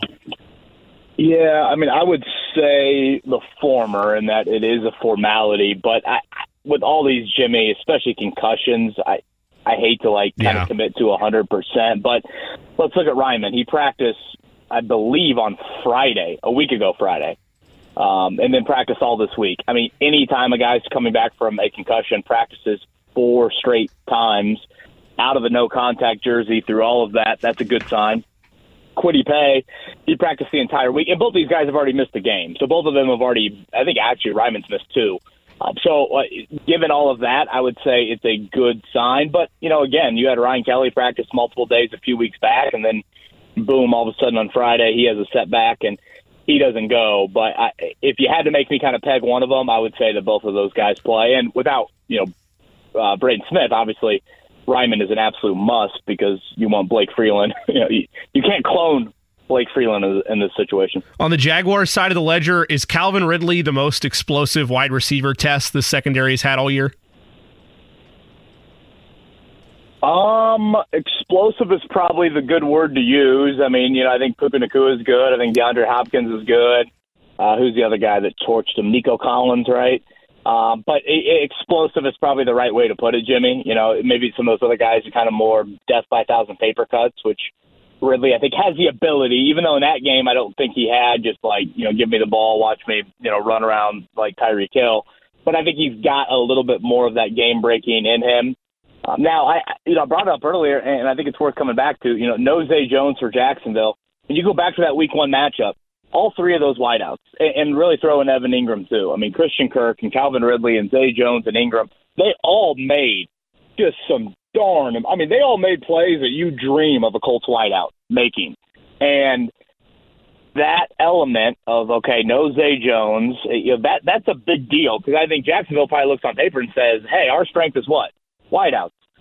Where's the Colts' weakness? Oh, secondary. Okay, boom, let's test that. And now, if you want to, maybe you could match up Kenny Moore a little bit more with the Calvin Ridley because that their depth, Jacksonville wideout depth, isn't as extreme maybe as it was back in week one. But yeah, I mean, Ridley, of course, is a stud, and Trevor Lawrence in week one looked pretty good, and obviously he looked pretty good in London as well. Kevin, does the play of Zach Moss in any way dictate the rate in which they bring back and continue to use Jonathan Taylor? I know that sounds crazy because we know Taylor is an elite level running back, but do you think that there's a sense of urgency in getting Taylor re-involved, or do you kind of temper that a little bit because of the way Moss has played? By the way, I heard your Moss reference to Drew Ogletree earlier in the week going the tree Moss comment, and I shamelessly admit I did laugh a little bit there. So, well, thank you. Uh-huh. Yeah, nice. I don't know if I want to admit that in a public setting, but I just did. I still think with running back, you ride the hot hand. And, I mean, I know how much you're paying Taylor, and obviously Taylor can certainly – things can change. I mean, you come out on Sunday, and all of a sudden Jacksonville – has no answer for Taylor. Maybe the second half that totally changes. Well, you're not paying him that much yet, right? Well, yeah, and I just think you ride the hot hand. And I almost feel like with the Zach Moss story, it's a hell of a story. But Zach Moss was taken one round after Jonathan Taylor in the 2020 draft. Like, let's not act like, Zach Moss was, on a couch last week. I mean, this is a guy that certainly did something of note in college. I mean, Utah's all-time leading rusher. And NFL teams viewed him in enough of a light to take him in the third round. I mean, if you draft a running back in the third round, you mean something. Now, obviously, Buffalo, it didn't work out for him. It's funny. My brother-in-law texted me earlier today, and he's got Moss and Taylor on his fantasy team. He's like, okay, what would you do? Part of me looks at that and thinks, all right, you give the running backs 30 carries, is Moss 18, Taylor 12? I mean, Taylor was 6 last week, so do you double that amount? Again, on paper, that seems fair to me, but I'm such a believer, especially at running back, that so much of it is just based off of hot hands. I mean, I remember times, honestly, in Taylor's career where it's like, you know what? It might make sense if they go to Nyheim Hines for another series here, even though obviously Taylor's the guy that, you would point to more often than not. So, again, maybe a slight more than 50-50 to Moss, but ride the hot hand is how I kind of believe in it. In that same vein about riding the hot hand, Kevin Bowen is our guest. You hear him 7 to 10 a.m. here on The Fan with the wake-up call with KB and Andy. Jake asked me yesterday if Gardner Minshew, I can't remember how he phrased it, so I'll phrase it this way to you. If Gardner Minshew leads the Colts to an AFC South first place spot between now and a potential return for Anthony Richardson, do you stick with Minshew or do you throw the rookie bat out there? I know we're simulating 6 weeks, 5 weeks into the future, but what do you do? Okay, so give that to me again. So when Richardson returns, are we saying that Colts are first place in the South? Deeper? Oh, what game? Okay. What game? Let's say Buccaneers for the sake of argument. That'd probably be the earliest, but let's say Buccaneers, 26th. Okay, and not to get too technical, has Minshew looked good, or has Matt Gay kicked a bunch of 59-yard field goals to win these games? Jake, let's say that Minshew's looked good. Minshew's been efficient. He's been the guy that we've seen so far that has won games for them. He is who we thought he was. Yeah. Okay. Thank you, Dennis Green. No problem. I would. I'd probably go back to Richardson, and I've lived in much more of a you commit the refs to Richardson, but I've tried to make the baseball analogy with these games with Richardson and Gardner. I mean, in 2 of the 3 wins, I mean, hasn't Richardson pitched 5 innings and he's left with a 3-1 lead? I mean, like, he certainly the Houston game, it's been even a bigger lead, and even the Tennessee game, he gave you a little bit of a lead. And I do think when you prepare all week and you play a quarter and a half against a totally different style quarterback, that change of pace, well, Gardner should be commended for how he's played. I think that change of pace is really big. If you the reason I was curious about what game you were pointing to left in the season, if you go to Tampa Bay, that's still 7 games left in the year. I mean, that's a big amount of games. And again, I think Richardson just gives this offense more juice, more potential, however you want to describe it. Certainly, I don't want to discredit what an AFC South lead would look like, and I don't want to discredit Gardner Minshew, but I still even think in the short term, Richardson gives you more, and obviously the long term. And that storyline just speaks for itself of how, in my opinion, I just think it's the most important storyline, bar none, in the season. Kevin, I hate to beat this dead horse, but I will. How long do we give? And I know that he shows flashes. Don't get me wrong. I mean, I'm not sitting here saying that this is like that we've entered into, write it off category. But I'm becoming increasingly concerned that Alec Pierce is not going to really take off and give them the flexibility they need at the receiver position. A, am I being too critical? And B, if I'm not, what's the window of time before you kind of know who a receiver is? Yeah, I don't think you're being too critical. I mean, certainly if you're Michael Pittman's agent, you're probably thinking to yourself, we've got some more leverage here based on how Alec Pierce has looked through the first handful of games of this season. The thing about Pierce is you can make the case he's a one-trick pony. That one trick is pretty darn good when it's clicking, and that is the ability to bring in deep balls. I mean, we saw it in the Jacksonville meeting last year at home. I mean, his ability to ice the game with that deep ball from Matt Ryan. So that is what makes him, kind of like, I don't know if attractive is the right word, but, there are some wideouts, like Josh Downs, for example. his strength is probably a little bit more underneath. Now, obviously, Downs made a play down the field last week. That was pretty impressive. But, like, for Josh Downs to truly impact the game, you almost feel like he needs 4 or 5 catches to really, okay, oh, boy, 2 of those came on third down, and, okay, he moved the chains on 3 or 4 of them. Whereas Pierce, he's probably more of like, if you target him 3 times down the field and he catches one and draws a 30-yard pass interference, those are huge plays that can spark drives. And, again, Pierce has shown that. Now, having said it, you know, I tend to think we're right in that breaking point of when you have to evaluate. I mean, year 2 into year 3, I think is huge. I also think Richardson to Minshew probably hurts him a little bit because, again, his strength is down the field.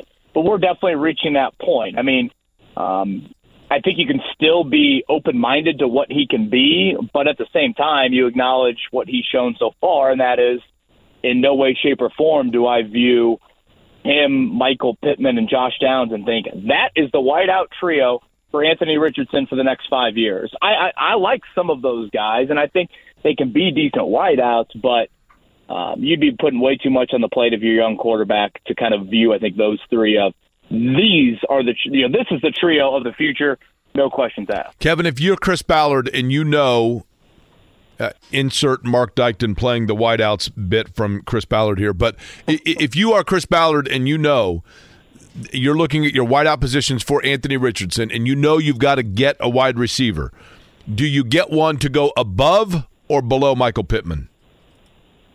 Oh, above. Yeah. I mean, I view it like Stephon Diggs trade to Buffalo and what was that, Allen's second year, third year, something like that. Obviously, A.J. Brown to Philly after Hurts's first big season. Yeah, I view it in both of those lights of somebody above. And I like Pittman. I've probably been maybe a little bit more pro-Pittman than most, but yeah, you got to go above and beyond, especially when you look at tight end, Jake, and I don't there's not a Kelsey in that, and Kelsey's way too high of a bar, but whatever, insert whoever the third best tight end is in the league.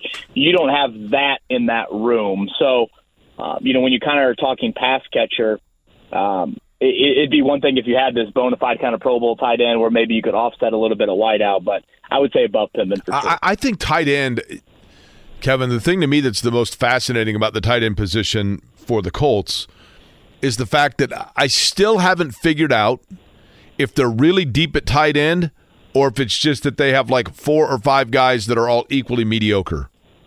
And I'm not trying to be like Debbie Downer when I say that, but I haven't been able to determine that. Which way would you lean with that? Yeah, it's a good question. I think the depth guys are a little bit better than mediocre. Like, I'm kind of intrigued by Drew Ogletree here as of late. I'll be eager to see. We'll see if Mo Alley-Cox clears concussion protocol in time for Sunday. I'm eager to see Will Mallory again.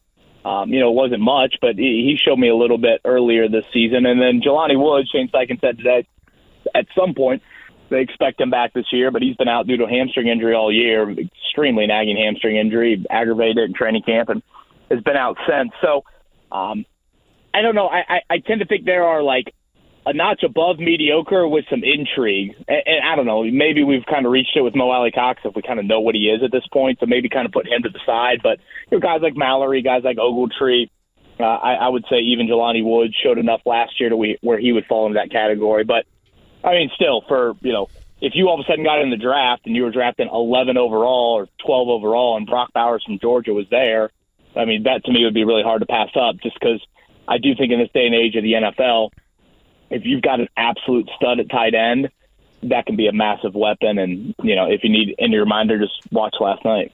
To your point, yeah, I don't see a Dallas Goedert. I don't see a Mark Andrews right now. Just looking for like that. Yeah. And those are still top names, but yeah, that's probably about the range I would like to see. And I mentioned that earlier in the week of like, you think Shane Steichen probably wants that when you look at what they were able to do in Philadelphia with Goddard as kind of their lead tight end. Kev, when you look at Kevin Bowen as our guest, when you look at the next 6 weeks for both these teams, Jaguars have a bye mixed in, but they go Saints, Steelers, Niners, Titans, Texans, and the Colts will throw a couple out there. Browns, Saints, Panthers, Patriots, Buccaneers. Is this the last best chance for the Colts to take a commanding conversation around the AFC South? The only reason I'd go back and forth with it is because they do have that third place schedule to where like there'll still be room if the Jaguars stumble, but does this feel like their last best opportunity to really have a conversation about winning the South? Yeah, I would say it's about as important as you're going to get in Week 6. And I think people would find it interesting if they watch. It's kind of a question I threw to Shane Steichen today at the end of the presser. I think if they'll watch and listen to Shane's answer, that's a pretty locked-in, fired-up individual that fully knows what Sunday means. In that you don't play another divisional game for about 2 months after this one. You're already 2-1 in the division, so that's a nice start. You win this, you're 3-1. If you win this, you'll obviously have split the head-to-head with Jacksonville. It will be Jacksonville's second division loss. And that is the second tiebreaker after head-to-head, and obviously head-to-head would be split. So you'd be in the driver's seat to have the head-to-head tiebreaker over the team that I think everyone views as the favorite in this division. We'll take it a step further. You just laid out some of the schedule coming up, Jimmy. I think I saw earlier this week the Colts have the third easiest schedule the rest of the way. Jacksonville, I believe, has the sixth toughest schedule the rest of the way. So when you factor all that in, I mean, I know it's October 15th, but it just absolutely massive Sunday in terms of what it means. And obviously when you lose the first matchup with this opponent, it certainly matters more. And if you were to lose Sunday, then then you'll be a game back and you won't have the head-to-head tiebreaker. So all of that kind of factors in. So, yeah, I mean, I think if you want to be in any sort of driver's seat, whether it's Halloween, whether it's Thanksgiving, as you look ahead to these future dates, Sunday is kind of in the must-have. You could still get back into it, but you're going to have a lot of ground to make up if you lose on Sunday. Kevin, I don't know if you caught the program yesterday or heard the chatter about it, but I'm curious. And then I promise, Jimmy, after this, I'll put it to bed, right? But we're getting a survey of coworkers here. That's important. I agree. We need it. Yesterday, Kevin, we started doing the show, and I looked over at Jimmy, and Kevin, you've done enough radio with me. You know that I'm very attentive to the other people on the radio when I'm on the air, right? I mean, I pay very specific attention. I don't get distracted by anything. And no, not at all. And I look over, and Jimmy is on his, he's a married guy, right? Like you, married guy. And I noticed that his wedding band, I'm like, well, it looks tarnished. It changed colors. And then I noticed that he had removed his wedding band and, in fact, was wearing a plastic Kansas City Chiefs ring because the Chiefs were playing yesterday. And he said, "Oh yeah, silicone. This is what's that? It was silicone, just for the sake of the story." And he said that his wife is A-okay with this, and I said she might tell you she's A-okay with it, but she's definitely discussing it with her friends. You, Kevin, have been obviously connected with the Colts for a long time. What would Maddie say to the removal of the wedding band on game days and the placement of a Colts ring? Or Notre Dame. Notre Dame basketball. Yeah. How about Notre Dame basketball? Yeah, I think I'd probably be doing the dating apps. I'd probably be trying to, figure out what the next option is. I think Maddie would probably would you say probably have gone down. Would you say what I did is worse than losing a wedding ring and then having someone needing to come and save the day and track down said wedding ring? Would you say like what I did was worse, or just trying to clarify here? I love me some Jimmy Cook. Love Jimmy Cook. And this is the but as I preface it, but man, Chiefs ring. I don't know if I can go there. I mean, I've done a lot. I mean, Jake's seen it. I have been shirtless before for a Notre Dame basketball hire. I've certainly done a lot of things that Maddie has looked at me and been like, "You're this passionate about Notre Dame sports?" But I would say removal of a wedding ring and putting a silicone, just to make sure that we're all on the same page here. Silicone Notre Dame ring on, yeah. If you wore a silicone ring daily, would it be better or still about the same level of can't do it?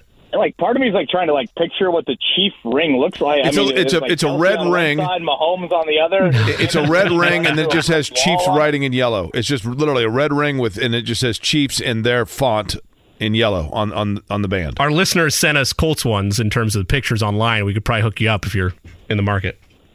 Okay. Well, did you win this at if Steak and Shake was still around? Did you get the Steak and Shake? That's exactly what I said. Two quarters. Machine on the way out. Yeah, Jimmy, I love you, man. But congrats on the win last night. Thank you. Oh boy. Yeah, I think if you just would have rocked the ring, you might have scored 27 or 31 last night and not struggle with Denver for upwards of 3 quarters. Now, Kevin, did you actually I mean, I know you got to get up early. Did you watch that game last night? Yeah, actually did. It was Maddie's birthday last week, and her and her sister were up in Chicago. They went to a show, so I was like, all right, I've got the remote the whole night. I want to be entertained by a sporting event, so I did a little bit of the back and forth, but full transparency, I had Denver plus 10.5, so Harrison Butker's field goal there. I was not happy. I was told it was going to be bad weather and to hammer the under, and I figured bad weather meant Mahomes couldn't throw or as well, which I guess he did kind of struggle. And so, I shockingly, I actually watched the whole game. Okay, fair enough. Do you know what roughing the passer is? Because I don't. I have no idea. Can't figure it out. That's 15 yards. Which player are you complaining about? The score the Broncos had to make it an 8-point game. They went for 2 afterwards. Chiefs blitzed corner, and they called roughing the passer because of the body weight. And Yeah, sounds like you're not. But again, maybe if you wouldn't have rocked the ring, you would have got that call. So you're complaining about them not knowing that, but you're going to ignore the fact they just blatantly missed like 2 penalties against Minnesota there at the end of the game? I mean, you've clearly evolved, which is fine. And as Kevin said, like, he loves me. I also love you. You've evolved into this tyrant of apparently everybody loves the Chiefs it's wearing a white hat, which is not true. But yes, I'm going to complain when it goes against my team. Yes, I will. Yeah, landed on with all his body weight on him. That's probably what it was. Yep. I wish Jake, there was. Are you storming the field in Ann Arbor tomorrow? Kevin, thank you. You know this is going to happen, right? Actually, somebody just texted me and asked if I want to go to the game with them. And I've got to write it back. I can't do that. But here's the thing. I would love to go to the big house tomorrow, except for that, Kevin, it's, 3.5 hours to get up there, probably? Something right around there. So 7 hours round trip for a foregone conclusion. I know it's going to happen. I mean, I'll go up there to do some jazz hands and clap and snap fingers on the field when they're doing LEO songs afterwards when Indiana shocks the world. Kevin, I'm telling you right now, you mark my words. I've never been more sure about anything in my life that absolutely, unquestionably, without hesitation or doubt, the Indiana Fighting Hoosiers are going to go up and throw the biggest monkey wrench in the world into the college football playoffs by stunning Michigan. 105,000 people, average age 105, all in stunned silence. You scooping the 34, Kev? I've always been a believer, if you have an intra-conference game and I'm getting 30 points, I have to take the team getting 30. But then it turns into a math problem where I'm sitting there, I'm like, okay, I need this drive the last 2 minutes and 45 seconds. I need this drive the last. And then all of a sudden, I blink, and it's like, wait, how did they just score 21 in 3 minutes? They literally just forced a fumble on the kickoff. They literally just had a pick six, and they just scored on a 70-yard touchdown, and now my math is done. But to Jake's point, nothing I want more than Tom Allen and Straight No Chaser in the locker room afterwards, snapping their fingers for that victory. Eddie's got it. All right, Kevin, Jags and Colts on Sunday, and you went with, officially on the fan, you went with Jacksonville, correct? Yeah, 26-17 is what I went with. It looked like we were kind of split based off the graphic I saw. I went with, and again, this was kind of before we knew some of the injuries, probably yours as well, but I did go with the Colts. And I did that more so out of still a hesitation that Jacksonville is consistently putting things together, as opposed to belief the Colts, are going to go down there and take control of it. But I'm going to give them benefit of the doubt, and I'm going to go with the Colts on Sunday. But we shall see what happens, and I know you guys will be talking about it first thing on Monday morning. Kevin, enjoy the weekend. Thanks, guys. Have a good weekend. All right, Kevin Bowen joining us on the program again. KB and Andy, the wake-up call. 7 until 10 on Monday, they will be talking about this game and a lot more. We'll take a look at some of the games around the league, college football as well, as we roll along here and start to close it out and to hand it over to John coming up for a Blue Friday, 3 o'clock broadcast for JMV, then Colts Happy Hour at 6. It's 93.5, 107.5 The Fan. Hey, Jake. Whether it's audiobooks or all-time greatest hits, long live listening to your favorites. Learn more about Kisqali Ribociclib 200 milligrams at KISQALI.com and talk to your doctor to see if Kisqali is right for you. Somebody just asked, are they testing out the new hybrid engine at IMS today? They are. As a matter of fact, I believe they were done at 2 o'clock. They practiced yesterday from 9 until 5. That included rookie orientation for Kyle Larson. And then I think David Malukas was out there running today. And yes, I do believe that they are. Now, whether or not that engine's going to be ready to go for the season, I think that's the anticipation, obviously, for IndyCar. but a new hybrid engine has been tested in the last few days. That is correct. We'll get into the NFL season, the weekend, and the games on slate coming up in just a minute. Before we do that, we have a caller on line 1 that I believe wants to submit a resume for the company. Line 1, who's this? This is Barry, a.k.a. BTR. Barry, a.k.a. BTR. Now, the BTR stands for, I know BTO. What's the BTR stand for? Well, that's my initials. Okay. And Barry, if you don't mind me, you'd like to be in the company, is that right? Exactly. What about the company, Barry? If you don't mind me asking, we'll do a quick interview here. What about the company is it that you like, that you want to be a part of? Why do you want to be a part of this company? I love the insight that you and Jimmy give on a number of subjects. Okay, well, so far that's right answer number 1. That's good. Question number 2 would be, Barry, what do you believe that you bring to the company? Just a good personality, I guess. Okay. And what line of work are you in? It's very unique. I work for a Swiss-based company, the America division in Noblesville. And we are the gold standard for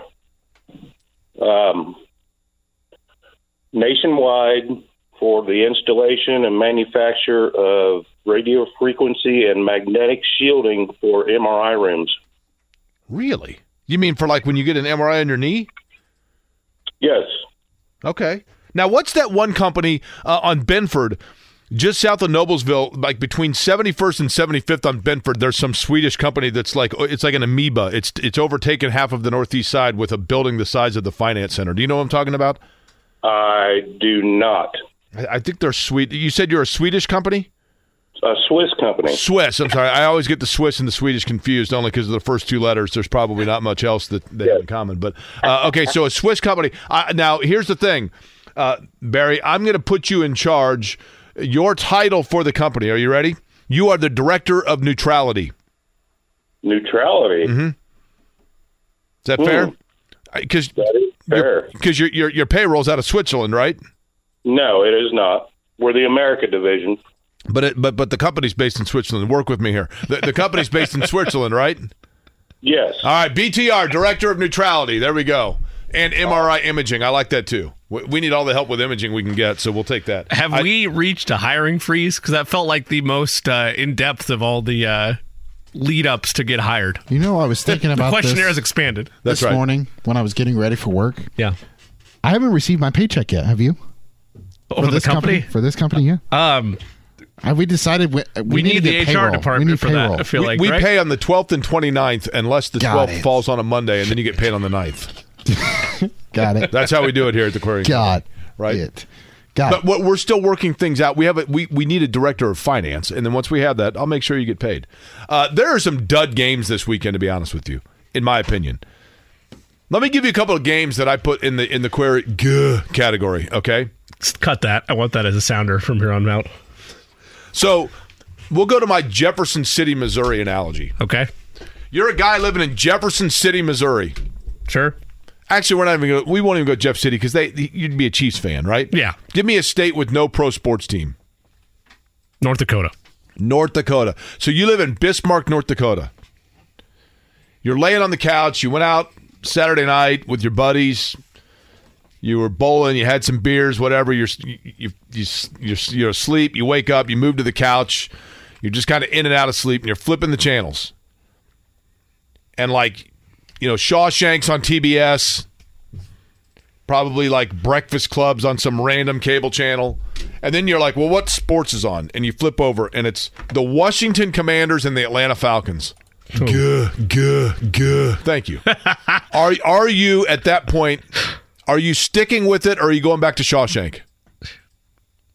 In the interest of the exercise, I'm going back to Shawshank. Okay. I would remind our listening audience, Red Zone is available, so that would be what I would be hiding behind. But yes, I go back to Shawshank.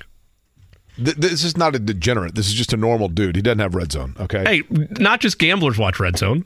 Fantasy football players watch Red Zone. People in North Dakota don't have Red Zone. They don't even have running water. Okay, Minnesota and the Bears.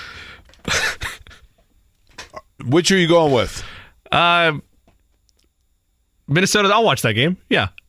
What? Minnesota and the Bears? Sure. Fantasy football. Duh. Well, no, I mean, like, I'll see some Justin Fields, though. As I say that, I realize Justin Jefferson is hurt and out, right? So that game loses some of its appeal. Okay. Seattle and the Bengals. Yes. That's Bengals appear to have turned a corner. You kind of want to see if the Bengals still have turned the corner, right? Correct. To the yeah. Okay. 49ers and the Deshaun Watson-less Browns. Niners are fun to watch. They carry that matchup for me. Yeah, I'd still watch it. Niners are carrying some cachet. They're 5-0. Okay.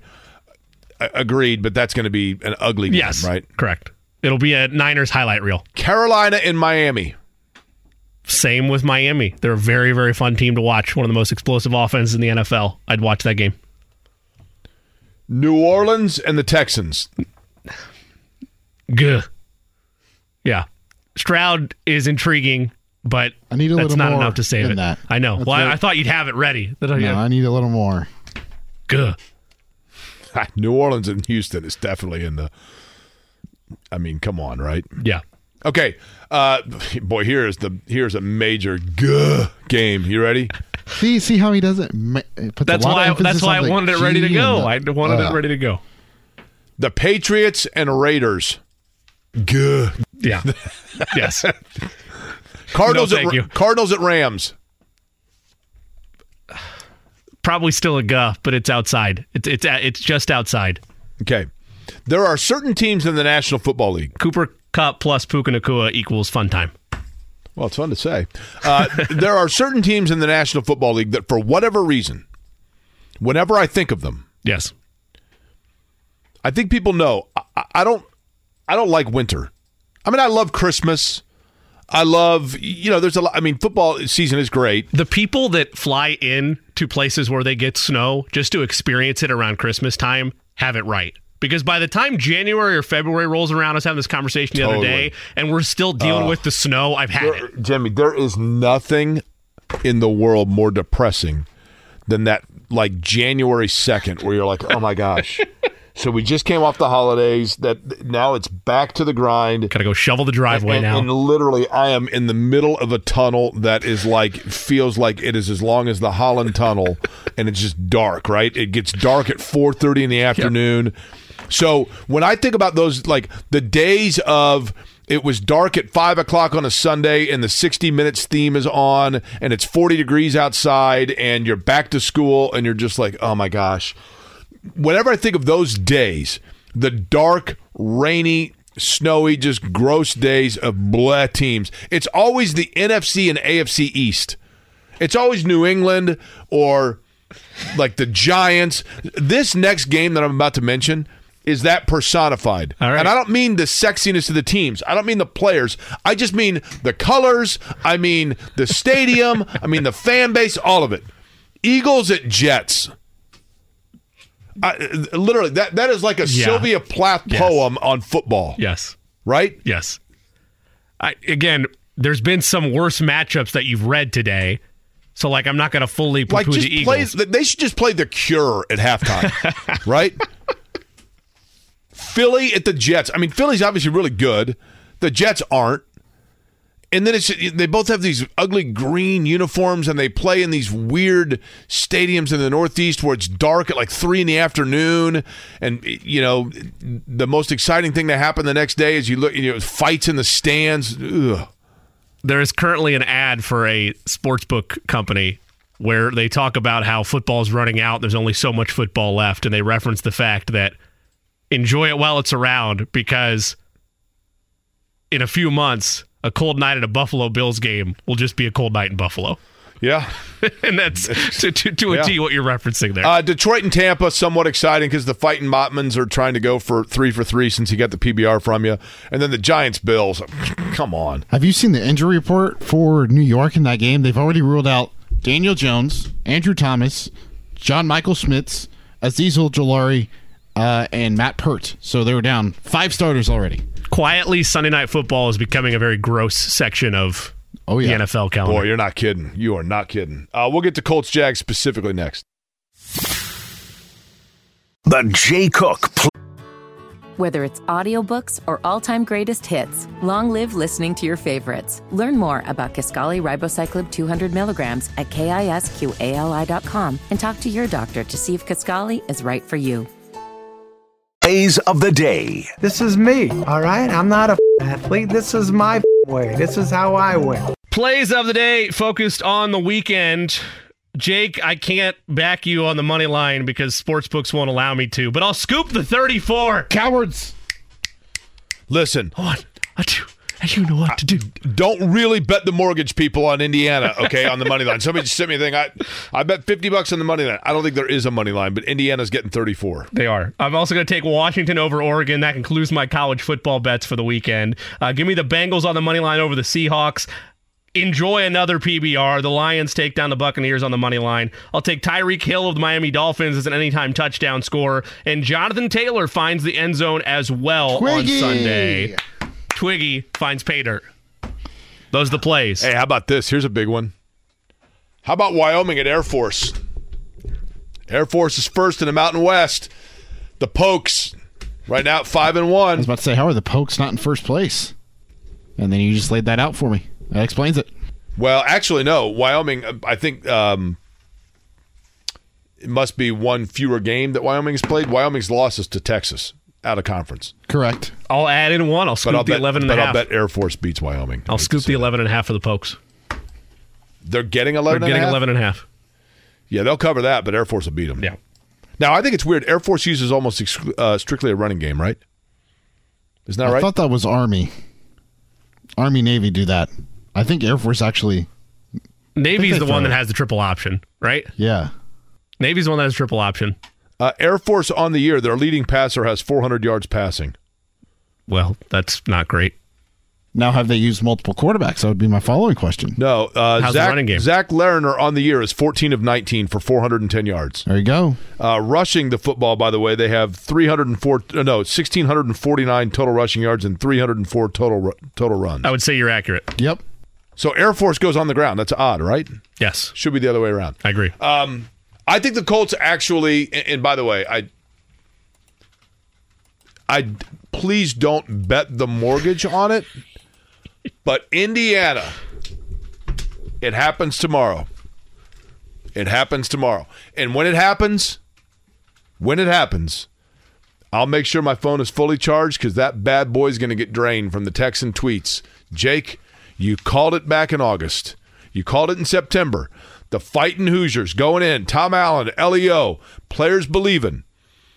They're like J&V and Blue Friday at Walk-Ons on South Meridian. You can go right now and have a beer with them to celebrate the fact that it might be a Blue Friday, but it's going to be a really blue Saturday in Michigan because the Blues are going to be running through the entire Wolverine state when Indiana goes up and stuns the world. A shout out to Upland Brewery because when that happens, Jake, I will bring us in a 6-pack of the Indiana Partnership Game Day Lager that they have up there. Upland Brewing's good. It's very nice. Upland, by the way, home of Taylor University. I was first team all camp there. Thanks, 1983 basketball camp. I do think the Colts can win in Jacksonville. And I think it's going to come down to, as I'd said earlier, I think I'm saying that more as a statement about the Jags than the Colts, at no disrespect to the Colts. But, as Kevin had mentioned, Braden Smith being out is probably a curveball in all of that. But I'm just not totally trusting yet that Jacksonville's a team that puts it together like for 3 straight weekends now, and it feels like they're kind of due for a flat performance. I say Colts win, and I think I said 29-24. You did. On the website. I took the Jaguars 24-21. I agree with you, Jake. This feels like a good moment for the Colts and a good measuring stick game for where they're at, but from a Jacksonville perspective, this is a separation game. This is where you kind of fully show where you're at in terms of hanging around the division or pulling away. This is where it starts for Jacksonville. Eddie, one-word answer. Colts, Jags. Who you Jags. got? All right, Eddie's got the Jags. John will take us home. 3 o'clock. He's down at, as I mentioned, Walk-Ons on South Meridian. Have a good one, everybody.